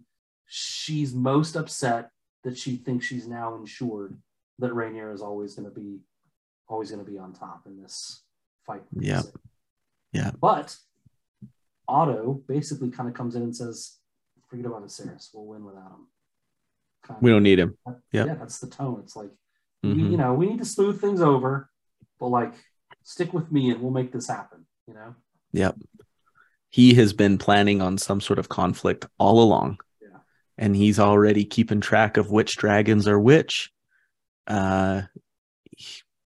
He's got plans, and in my mind, they are not non-violent plans. Well, he straight up says, this roguish boy, this something boy, referring to Aemond. His grandson. His grandson. BTW. That this guy has taken, kind of ensures that they've got a chance here. He sees sees a shift in power with this one night, where now they've got the biggest dragon in the kingdom, and oh yeah, I've got a daughter that'll fight, and game on for him. I think. Here we go. Yeah. I don't know if it was meant to be a dad thing or something, or just a nice little nod to us. But when he says he lost an eye, he would have lost 1,000. He could have lost 1,000 eyes and it would still be worth it. The famous Song of Ice and Fire quote, 1,000 eyes in one. Blood Raven. Yep. Yeah. 1,000 eyes in one. So then we get Rhaenyra and Laenor. He comes in. He's missed the whole thing. Laenor wasn't at the Who knows? Was out doing whatever. Yeah. Should have been there. Could have been the house words. Rhaenyra says. She's really defensive at the beginning of this conversation. Yes. Yeah. It's almost like maybe she's not ready for a fight, but she's ready to give it to him a little bit. She's ready to lay into him a bit, it feels like. It's almost like, I don't know if you've ever been like about to punish your kids and then they shock you, and before you can punish them, they're like, I know what I did and it was so terrible and I'm sorry. And like they come at you with all these things that they're going to do differently, and you're like, oh, well, I can't really wind out of sails. Yeah. Okay. I mean, you're happy that they've shown growth, but right. You were planning to punish. You were planning to like give them the lessons, right? No, that's true. I said punish like with my fist. That's not what I meant, guys. I just meant like not like Otto kicking Aegon while no one was watching. And then we end up with a super sweet scene. You know how I like these quiet scenes. This was my favorite scene of the episode, actually. Oh, really? Performance-wise, the things that were said, I love the action and everything, but my favorite are these character moments. And this scene was just absolutely touching to me from both Rhaenyra and Laenor. Yeah. So dive into it, man. What you like about it? And in going back to the conversation that Rhaenyra and Daemon had on the beach makes this scene even more impactful to me. Yeah. And they have these moments where no one else is around, so they don't need to pretend. They don't need to lie to each other. I'd hope to bear your children, she says. This is actually a very telling line. It shows that, while they were going to find joy in others as they agreed to, she was okay with, and even as she said, I had hoped, she had even hoped for having a family with this man. Yeah. And having some semblance of connection and partnership, even if, those physical desires weren't fulfilled in each other. She actually had aspirations of having a partnership with this man. Yeah, I think that goes with we'll do our duty, right? I think that goes with that part. But yeah, it didn't work out. But yeah, her intent was there. I think he probably felt the same way. He says right after that, I hate the gods for making me the way they did. I had hoped to bear your he says it that back to her, doesn't he? No, it was just her. No, I'm sorry. Yes, but say that line because that's really great too. Well, it's after kind of she's gone through that, and he says, I hate the gods for making me the way they did, implying that they didn't succeed because the gods made him, the way they because did. He's gay. Because he's gay, because he's gay, I suppose. I just say that because I hear that more than I would ever want to hear it. You never want to hear it, just being a man of faith and hearing that from children. And it breaks your heart from teenagers that say those same things. Why did God make me this way? Yeah. God made you because you're perfect. You are perfect just the way you are. And so it's heartbreaking. But anyways, sorry. And Rhaenyra, it's your scene. I should be letting you talk about it. Rhaenyra plays your role there, right? She says, I do not. You're honorable. I love that. I had good father, but then the last time I listened to it, I thought she said something else. You're an honorable man with a good heart. It is a rare thing, she says. A rare thing. Good heart. You're special. In other words, Laenor, you are a special man. Yeah. But it's interesting because that does seem to contradict that what was it before she said he'll be useless now, right? It seems, those two things seem a little bit incongruous. Of course, she had a different audience, so she had a different audience, but she seems very sincere here at the same time. I wondered if she found that fulfillment that she'd always been looking for with Daemon, and it's like I have that now, and it helped her put into perspective Laenor's actions and stuff, and that humility that he came to her with initially, like you said, when your kids come to you humbly, kind of just helped her open up and softened her old heart a bit. Admitting I love those boys, but maybe I didn't love them enough, and all the other things that he says to kind of open up the conversation. Right, and to which at the end of this conversation, he's saying he's recommitting to her. I recommit myself to you. Yeah. Forget my happiness. I don't need to be happy. I'm going to do my duty to you. I'm going to raise these boys. We're going to do it right. We're going to get them on a path. The rumors will go away. He doesn't say that, but I think he's hoping that his behavior will start making those rumors go away. I doubt that's true, but I think maybe that's part of what he's hoping. You deserve better than what I've been. You deserve a husband. But Rhaenyra in the acting, Emma, they do a fantastic job in this scene. I think you can see that Rhaenyra doesn't believe that will work, that he'll be miserable. Right. And that she doesn't want that for him. I appreciate that you're saying this. I appreciate the place it's coming from. I'm skeptical still. And I don't want it for you. Right. Yeah, because she doesn't. You're special. She just told him you're special and you're a good man. I don't want you to be miserable. Right. And that's why I love this scene so much. Is it two people desperately kind of wanting the other to be happy, but at the same time, how? Yeah, how? I love the little moment where she laughs. It's just this it's this beautiful little, brilliantly acted, just little laugh when he talks about when we were going to find joy elsewhere. Mm-hmm. And she does this little laugh like, oh, we were just idiots back then. We were. And yet If she we did. knew what we knew now. She did. I think they found some of that, but yeah. Dennis Leary says, happy, nobody's happy. Happiness is a chocolate chip cookie or a 5-second orgasm. It's, you have moments of happy. Nobody's happy. I don't know if I believe that, but it's something I've always remembered from his No Cure for Cancer comedy special back in, like, I don't know, 96 or something. Dang, old. Digging deep, Scatty. Old.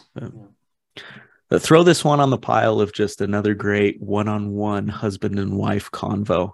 In House of the Dragon. We've had a bunch of them that we've talked about that, again, maybe defy logic in some situations, that maybe demonstrate the imperfection of two people, but that's what makes them really beautiful, I think, is two people kind of trying their best.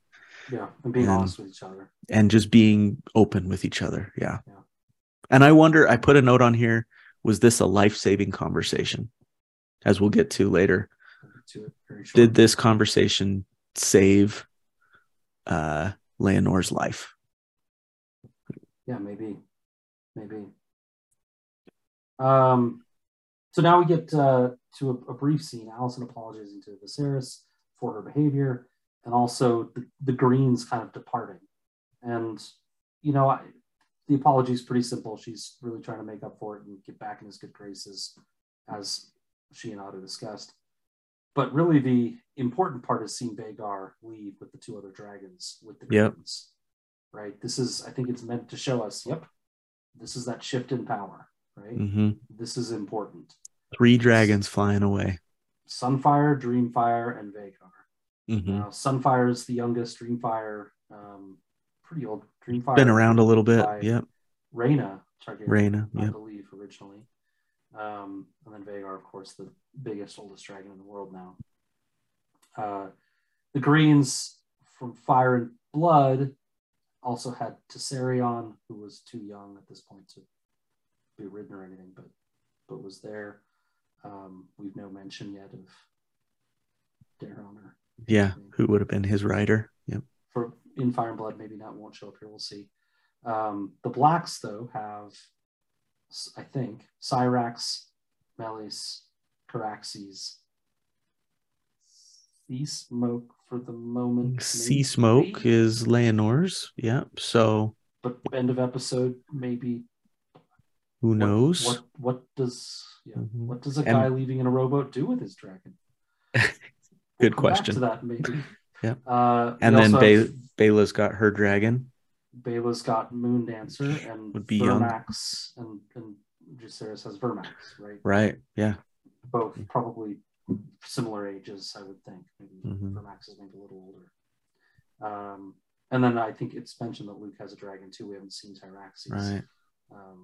Well, if I remember correctly, Vermithor is still alive, right? Yeah, Jaehaerys' dragon, but no rider. Mm-hmm. So free agent. Yep, free agent. Yep. And also Alysanne's dragon, right? Right. Whose name is completely leaving me. People are yelling at us right now, telling us a name. Silverwing. There you go. Very good. Yep. Thanks, Kat. Goodness gracious. Could have been bad. Listen, we don't profess to be dragon lore keepers. I love it when we back ourselves into a corner. We've done it for 8 years, and we'll do it for 8 more. Always better. Yeah. Nobody ever do it with. Yeah, I said that sentence. But we see Alicent also following Otto's counsel to a T. Just be the penitent, perfect wife, which she is here. Yeah. And we see Viserys doing what Viserys does best, which is saying, "We will speak no more of it." Yeah. Quiet. The phrase that Alicent has probably heard more in the last dozen years than anyone has ever heard it ever in all the times it's been said in the history of the world. Also, though, I mean, as a nice parting gift, she has a lovely looking cloak. Like yeah. It was beautiful. Yeah. Dressed to the nines. Yeah. So then we get Rhaenyra and Daemon on fire and water. Everything Targaryens possess is owed to fire. about that, but Okay. C offers an escape. Our first clue. Talk about. Yeah, our first Maybe. clue, maybe some misdirection here. Uh-huh. But yeah, it's a very small scene of I think Rhaenyra trying to convince Daemon of, you know, their simpatico. Yep. You know, We need to see this thing through. They need to stick together. Yep. Yeah. Mm-hmm. And then we get Larys and Alicent scheming on a boat, or rather, So Larys trying to scheme on a boat, and Alicent saying, "Stop! Don't murder anyone yet. Don't do it. I don't need an eye yet." none of this implicit stuff of anything. I'm telling you in no uncertain terms, just do not kill anybody. But also leaves a little breadcrumb. It's like, you know, if you're a good boy, maybe I'll let you kill somebody later. Skill. I will value people with skill and discretion soon. Right. Which makes you wonder how the rest of Otto and Alicent's conversation went. Mm-hmm.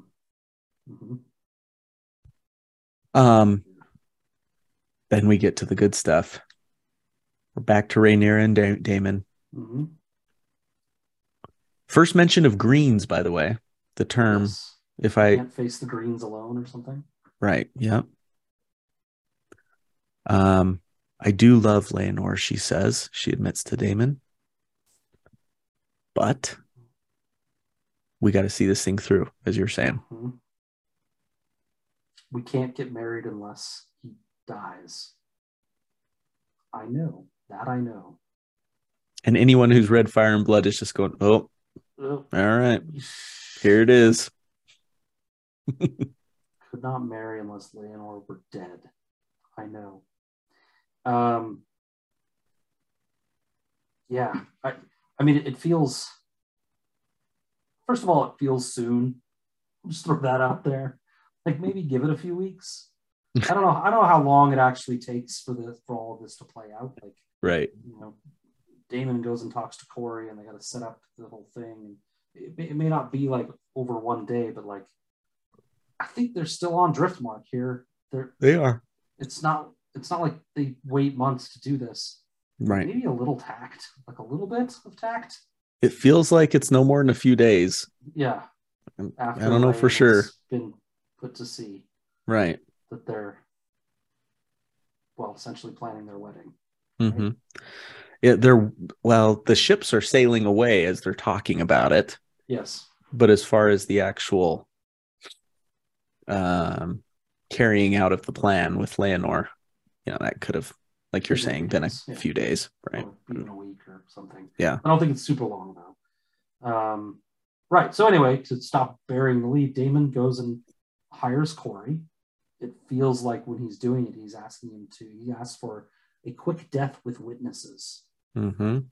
Which is well played by the showrunners and the directors, because it still sounds like Corey's going to kill Laenor, which is what us Fire and Blood readers are expecting. Yeah, and it was killed. It was done at a fair in Spicetown. Yes, it was just in front of all the passerbys that happened to be there. So right. Yep, as you're saying, fits. And then what actually happens is they play act a fight in front of one witness who runs away. In front of a servant. Yeah. Even though they asked for witnesses, there is no witness because he runs away to get help. And Daemon has murdered some poor other guy to take Laenor's place and burn in the fire to pretend to be Laenor. Do you think this would work, Matt? Yeah. Okay. It all depends on how fast they can get the servant. The servant can get out to some guards and get the guards back. Because as soon as that door closes with the servant running out of the room, it's got to be like, okay, pull the dead guy out of the corner we stashed him in. Yeah. Throw him in the fire real quick. Put him in the same exact clothes that he was wearing. Yeah. Which, I mean, they would have done that ahead of time, I'm sure. Right. Yeah. Like, oh, my parents know these are my boots. Just light them on the guy. You know, that could have been done beforehand. Throw him in the fire, and then we both got a jet. before the guards can come in. So I Good think thing it he could be doesn't have pulled any off. birthmarks on his legs or anything, I guess. Correct. I mean, like, I don't know. I didn't love it, but okay. So there's also some talk going on, some Over this. Yeah. going on over this. You know, Rhaenyra is somewhat hesitant about this. I think it's her plan, but she's still hesitant about it. Right. Which further adds to the misdirection. Realm will whisper that I was Yeah. responsible. Uh-huh. That it's taking away Rhaenys and Corlys's last remaining child. Which sucks. She's got some angst about that, right? Yeah. I think Rhaenys has been not a mother figure for sure, but kind of, I think she's talked to her, she's counseled her a little bit, and it's been a little bit combative sometimes. Right. But I think Rhaenyra likes them, so doing this to them probably she doesn't love. Yeah, it's her mother-in-law, you know. Yeah, it's interesting that's a nice wrinkle to this, that Daemon wants it to look like they did this. Yeah. He actually wants there to be suspicion because he wants Rhaenyra's future subjects to fear her. Yes. And know that she can get mean when she needs to, unlike her father. Yes. Yeah, let them whisper. You must cultivate love and respect, but your subjects must fear you. They will fear what else we might be capable of. He wants everybody to think that it was them. Yes. But not be able to prove it. Right. And that's crazy. Meanwhile, they're not actually even doing it. No. I mean, they still murdered a guy. They still killed a dude and threw him in the fire. They went to great lengths to, yeah. But that's what's crazy about this one. And kind of crazy brilliant in a really twisted way. But let's establish fear without giving them enough proof to actually charge us with anything. It's pretty wild. It's wild, Scad.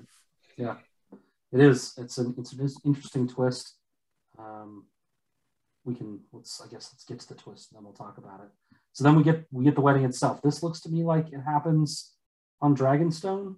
Agreed. The mist and everything, it feels, which would make it the only scene in this whole episode not on Driftmark. Yeah. We have Gerardus there, which I think was the tip off as well. So I think it's probably Dragonstone where this is happening. They become blood brothers first before they get married. They cut their palms open and do the blood brother thing. So and do you think the stuff they were drinking, was that maybe blood? I don't know. Could be. I thought about it. Don't want to. I hope not. Let's leave it at that. Yeah. This is where I made my note. I got to admit, I think it feels right for them in some strange, twisted way. It feels right, them being married. The marriage scene was, it did go a little further for me. Yeah. I mean, just to me, credit to the showrunners and directors for pulling me here, because I've never liked that relationship. I've never thought it felt right in Fire and Blood. And it kind of, incest aside, it kind of feels like they fit together to me. Destiny-wise and, all this stuff. It feels like a Destiny-wise relationship. Yeah. It does. It does. And I liked seeing the different marriage ceremony, following apparently Valyrian custom. The book talks about that it had happened intentionally, quickly, before the king could find out anything that was going on. Because Rhaenyra knew Viserys would be pissed. So, yeah, I mean, I think we're talking about days after Rhaenyra's death. Sure. Yeah. Right. I mean, they leave probably semi-immediately. Maybe before, I don't know. Maybe before he's even found, or while it's happening, they leave. I don't know, but the marriage seems to happen right then. Mm-hmm. And then we get the last scene, which is Corey escaping in a little rowboat with a shaved-headed Laenor. Holy crap! Which is a twist. And everyone's just like, wait, is that really it? Oh, yeah. Damn. And I You was did it, still showrunners. You did I it, was showrunners. I was thinking they were going to pull the double blind on us, and Caraxes was going to come in and like shoot the little rowboat with fire and Didn't even think about and that. trick us again. But no, they didn't.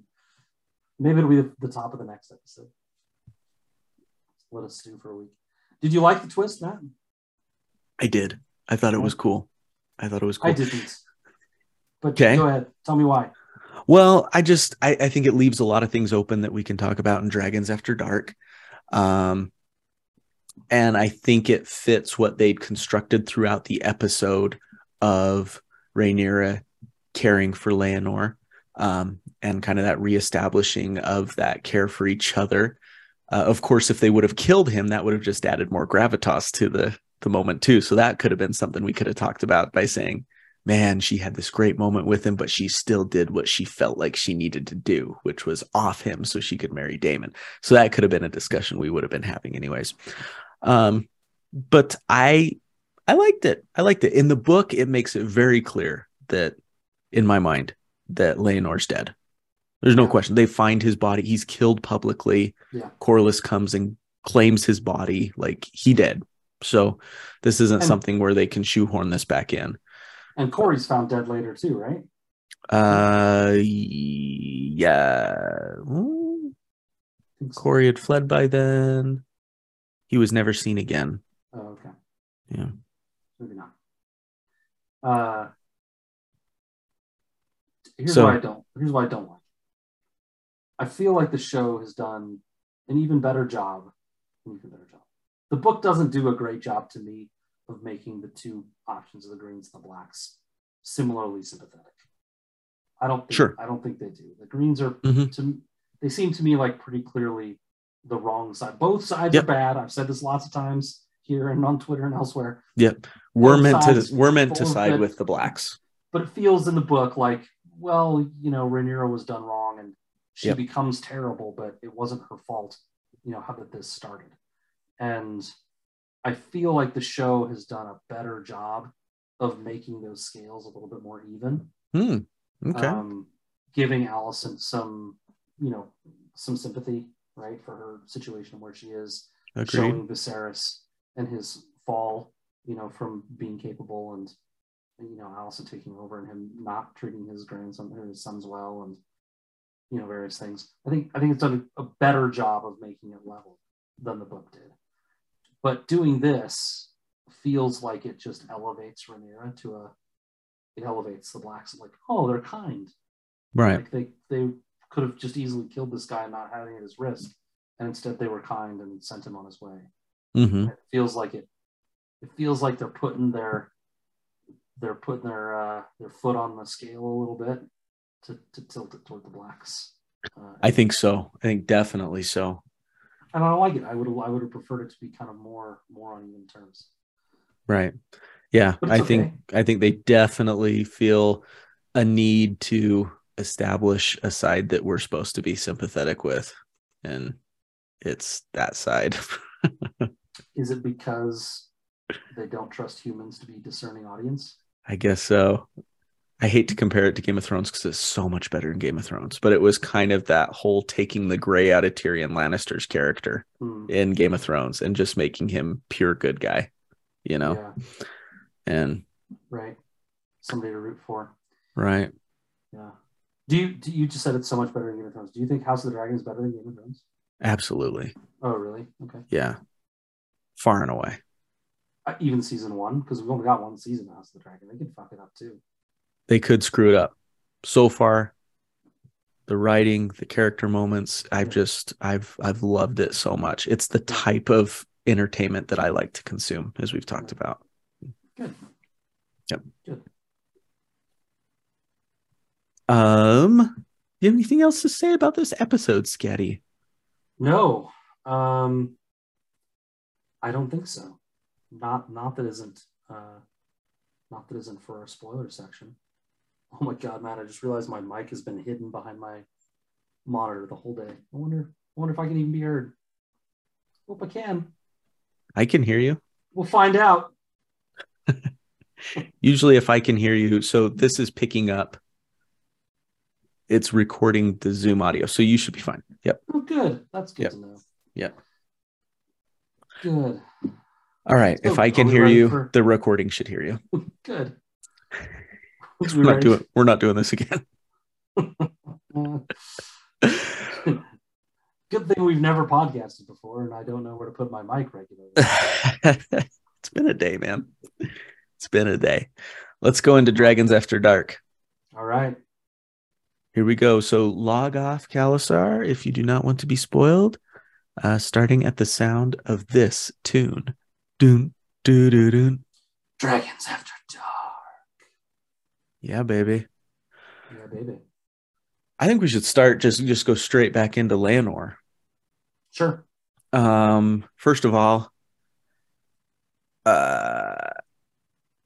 do you think that in future seasons, if and as they introduce Adam and Alan Velaryon, do you think Laenor comes back in as that? I've even heard some posit that he will return under the name of Adam or Alan, claiming to be one of them. So who's the other one then? Right? I read something on Twitter about somebody speculating this, and I just kind of because then rolled my eyes and moved on. But I admit I didn't really give that it or thought. Unless the show decides to condense them down to one, which I hope doesn't happen. They both have such a critical place in the story going forward. I would hate that, but maybe fathering them could be a thing. Fathering them could be a thing. Yeah, that's possible. Although we've seen him not capable so far of fathering children, really. But which would make it be like, oh wow, yeah, look what he, So here's the thing. If it's that, I wouldn't hate it necessarily. It's just like why? Why? Sure. Yeah. We didn't. I mean, we're so brutal in this show. We couldn't handle Laenor getting murdered. Like what? Like what's the quo bono? Who benefits from this? I don't really get it. You know. It's hinted at in the books. Adam and Alan's mother, Merilda, claimed he and his brother Alan were fathered by Sir Laenor Velaryon, a fact that many found remarkable due to Laenor's known sexual preference for men. I thought there was rumored that they were Corlys's. And that is another one. Mushroom claims that it was Corlys. Yeah. Right. Interesting. Apparently, I only remembered the Corlys one. Right. That's probably the one I guess I thought was real because I usually it's Mushroom, right? Just believe Mushroom. But that could add interest to one of them coming back and claiming sea smoke. It's Adam that rides sea smoke, right? Alan takes Vermithor, if I remember right. Well, Alan doesn't get one. Alan becomes Oakenfist, but he doesn't become a dragon rider. Right? Okay. That's right, because Adam dies. Alan tries and gets singed by a sheep stealer or somebody. And that's how Adam dies, is riding a dragon. Yes. Right. Yes. Yeah. And Alan buries him, right, with the words loyal, right? Yes.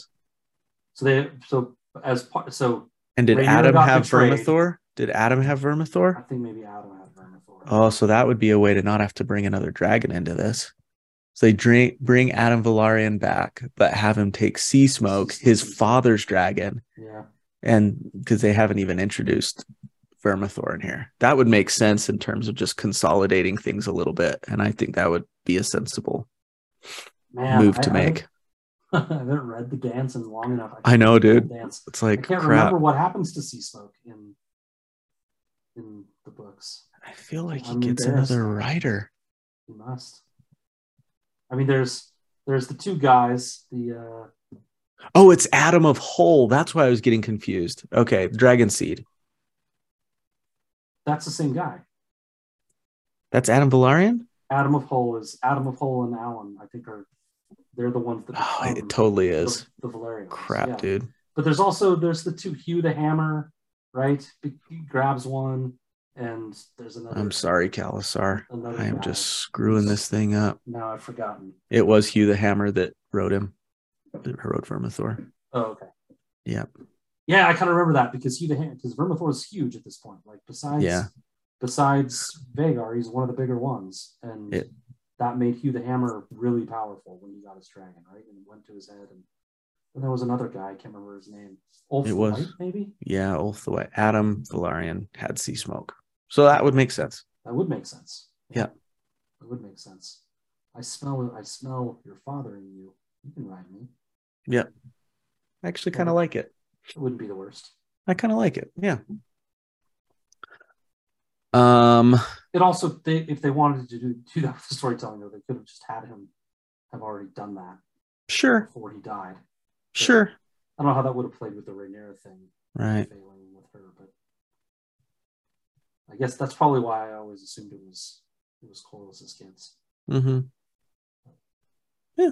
Or Laenor could just ride off into the sunset and we never see him again. Who knows? Which is fine.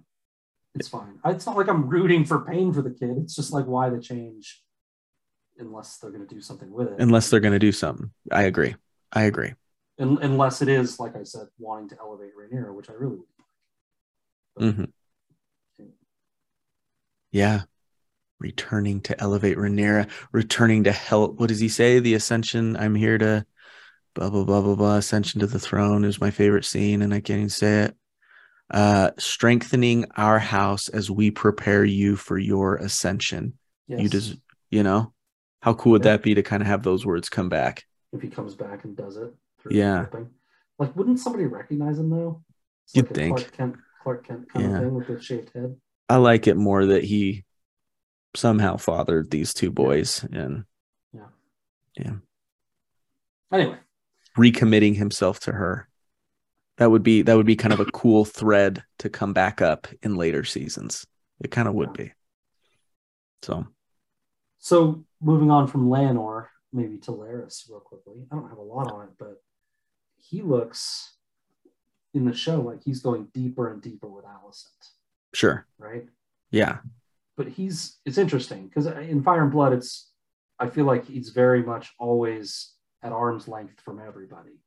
Just kind of pulling. It's almost very Varys like it's pulling levers and you're not sure why he's pulling them. Mm-hmm. Right?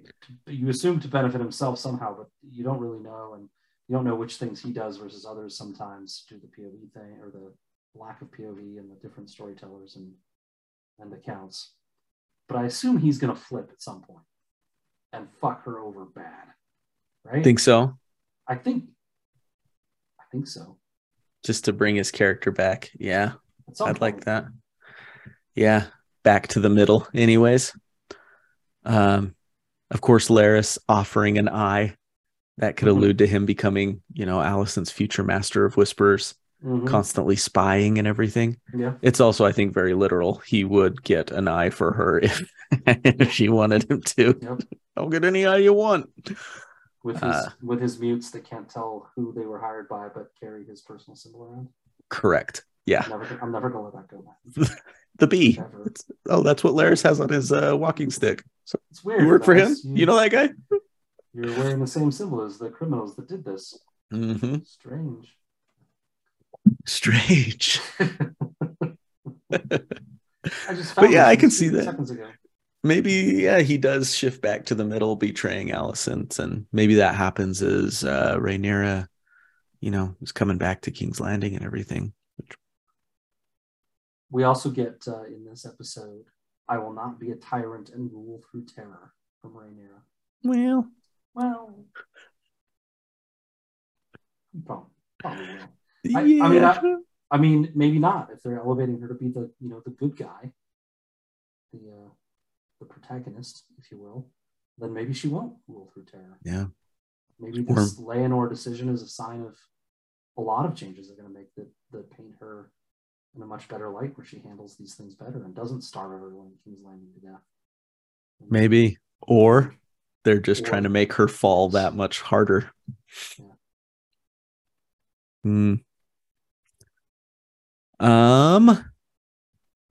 So going back to Vaemond. Yeah. He's in the book. Yeah. In the book, it is Rhaenyra, sorry, urges her father-in-law Corlys to name Luke heir to Driftmark, Yep. which she could have done in this timeline too, just off screen. Vaemon protests that it should be him, and as he says, the Strongs are bastards. He says it straight up. Yeah. And And post Viserys's canon in Fire and Blood threat as well, that anyone that does this will lose their tongue, just like he said in House of the Dragon. Rhaenyra goes a step further, has him executed. His corpse is fed to Syrax, her dragon. Vaemon's cousins go to King's Landing to tell the king what happened. And the king cuts out their tongues, true to his word. Yep. Peace. So I wonder if we'll see any of that going on. I think we will. I think Vaemon's kind of moving into what will happen in episode 8 stuff here, maybe. But we can. I think we're going to see Vaemon push for this. Maybe push too hard. Well, push to be named heir for this, and yeah, push too hard and perhaps get in trouble for it. Right. Yeah, I think we might. I don't know if they'll do the whole cousin thing or not, but I think Vaemon's funeral speech implies he's going to go there. I can see that. Just take out the cousin thing completely, but still have Vaemon, that whole execution scene and everything. Yeah. We know from the checkout scenes from next episode that we will have yet another time jump. Yes. It's 8 years. How old do you think Aemond is in this? Because his new actor looks 18 to me. Yeah, I could see that if he's 10 here. Yep. Yeah. 18, 19 years old. Yeah. It's a guy from a television show that I like, and I know a lot of other listeners like too, The Last Kingdom. Oh, cool. It's a guy from that. So it'll be cool to see him. He's a good guy. He's like a warrior priest in The Last Kingdom. On Uhtred's side, one of Uhtred's best friend. So it'll be interesting to see him in this role. I'm looking forward to it. You could do that. I imagine we'll see Aegon and Helena married. I'm hoping we'll see Daeron. So I've heard that he's cast for season 2. Let it happen. But that he won't show up. But maybe they'll mention him. Yeah. Daeron's off in Old Town, because he does go to Old Town at some point to get to like train with maesters or something. Maybe they'll just mention him. Because I really feel like Viserys isn't producing anymore. No, I don't think Alicent would have him at this point. Cool. I really don't. I think she'd turn him down and be like, nah. Like I said in that one episode, when his arm was bad. Yeah. So, yep. I do wonder. Aegon and Helena will be married. I think their twins might be born. Maybe the twins already, and maybe even Maelor too. Their youngest, because if they're really going to jump 8, so we're got 3 episodes left, Matt, and I said this at the beginning of the last episode. I still don't know what they're going to do. Not a whole lot happens in Fire and Blood between 120 and 130 when this thing comes to bear. They have done a good job of stretching this thing out, but they have, but like nothing happens. There's it's like, well, they had kids, Rhaenyra had her kids, and Viserys or Aegon and Helena had their kids, and Viserys got worse, and they brought the kids to do reading in the solar, and not a lot happens. Right. They'll bring the Stepstones back, I think. Yeah, Ricalio, potentially. So we'll get some time out of that. It's actually maybe like the perfect time for it. Haven't had any action in a while. So maybe it'll be a really like war-heavy episode or something. I mean, I didn't see any of that in the preview. Yeah, potentially have some stuff going on there. I don't want to see blood and cheese. And then the other part of me is just like, get it done with. So I think that'll be next season. You think it'll go next season? Well, I've been operating under the assumption that the end of this season would be Viserys dying. Either the very end, like almost the last thing is like we're hearing the bells toll as he's died. Mm-hmm. And you get like Alicent looking up eagerly or whatever, or shots of both of the queens kind of reacting to the news or something, or that he dies at the beginning of the episode, and what we get is the Green Council mostly, and Rhaenyra in the child bed, right? Yeah, and then that will kick off the second season, right? Of the posturing and the letter sending and going around to get allies and stuff. I think I'm more on with that. I think Viserys dies episode 9. Yeah. I can see that. Or very beginning of 10 or something, but which would probably put Blood and Cheese, like you said, in season 2. I would think so. I wonder if we will see what happens in the books. We talked about this last episode with those Velaryon cousins sticking together and being betrothed to each other, as happens in Fire and Blood when they're much younger. Jace is betrothed to one and Luke to the other. This happens when they're like toddlers, 6 or something. Yeah, they're Jace and Luke are 4 and 3, and the twins are 2 years old.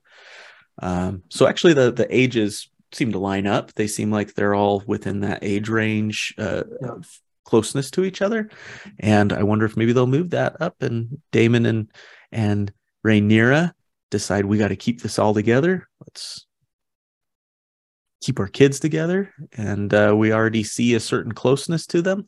I thought it was a really sweet scene when Jace and one of the twins, I don't know who it was, held hands there, and earlier in the episode.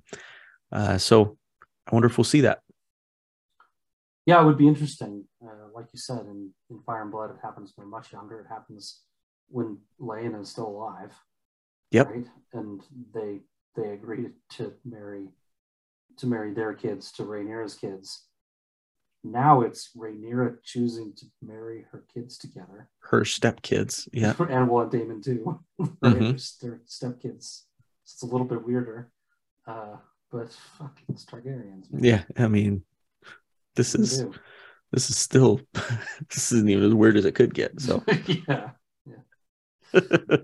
So it wouldn't surprise me. I mean, we do need. They could manufacture some other reason, but we need some reason for Luke to turn down the Baratheon girls when he arrives, right? To start off the whole Blood and Cheese thing. So, yeah, I think it's likely.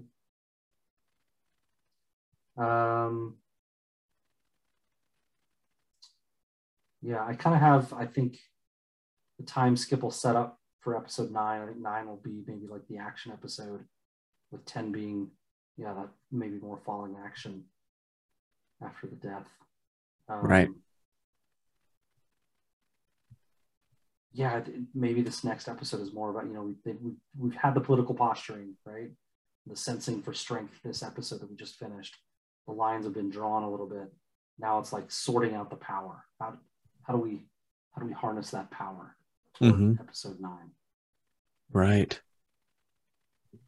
Great big finish. Okay. We'll see how it goes. Yeah, I think that's all I've got. Oh, no, I think Rhaenyra is going to have 2 kids during the time skip, too. Both Viserys and Aegon. Yeah. Bring it on. I mean, you need Aegon. I figure Aegon might have just been conceived in this episode. It might be fun to see that reaction of Alicent finding out when Aegon's born, and how she reacts to the naming. Yes, could be fun to see. I'd love to see her do it. Yeah, she's fantastic. All right.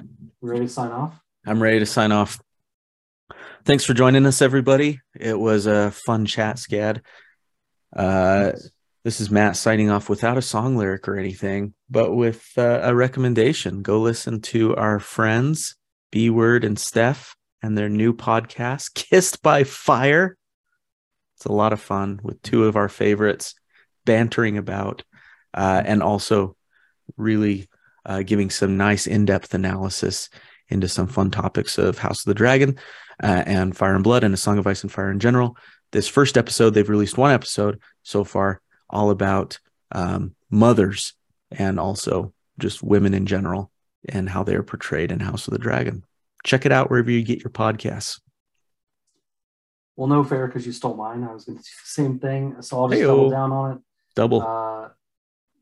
B-Word has been with this podcast for following us for a long time, and we've been friends for basically that whole time. One of our first guests on Meet the Khalasar, great friend. Steph came to us a little bit later, but has been vocally supportive and very funny and a great friend in that short amount of time. They're both wonderful humans, very fun and funny and raunchy sometimes. Go give it a listen. Kissed by Fire. Find them on Apple Podcasts, various other places. Spotify. Definitely go do it. I probably just repeated everything you said, but it's worth repeating. Double down for our friends. Yeah. Listen. Yeah. And Khalasar, start a podcast. Do stuff like this. It's fun. We love to see it. Yeah. It was like news of the week for us. We love having our friends do stuff that fulfills them. So go do it. Yeah. Jump in. All right, Sketty. Good night, pal. Good night, Khalasar. Talk to you next week. Bye. Bye.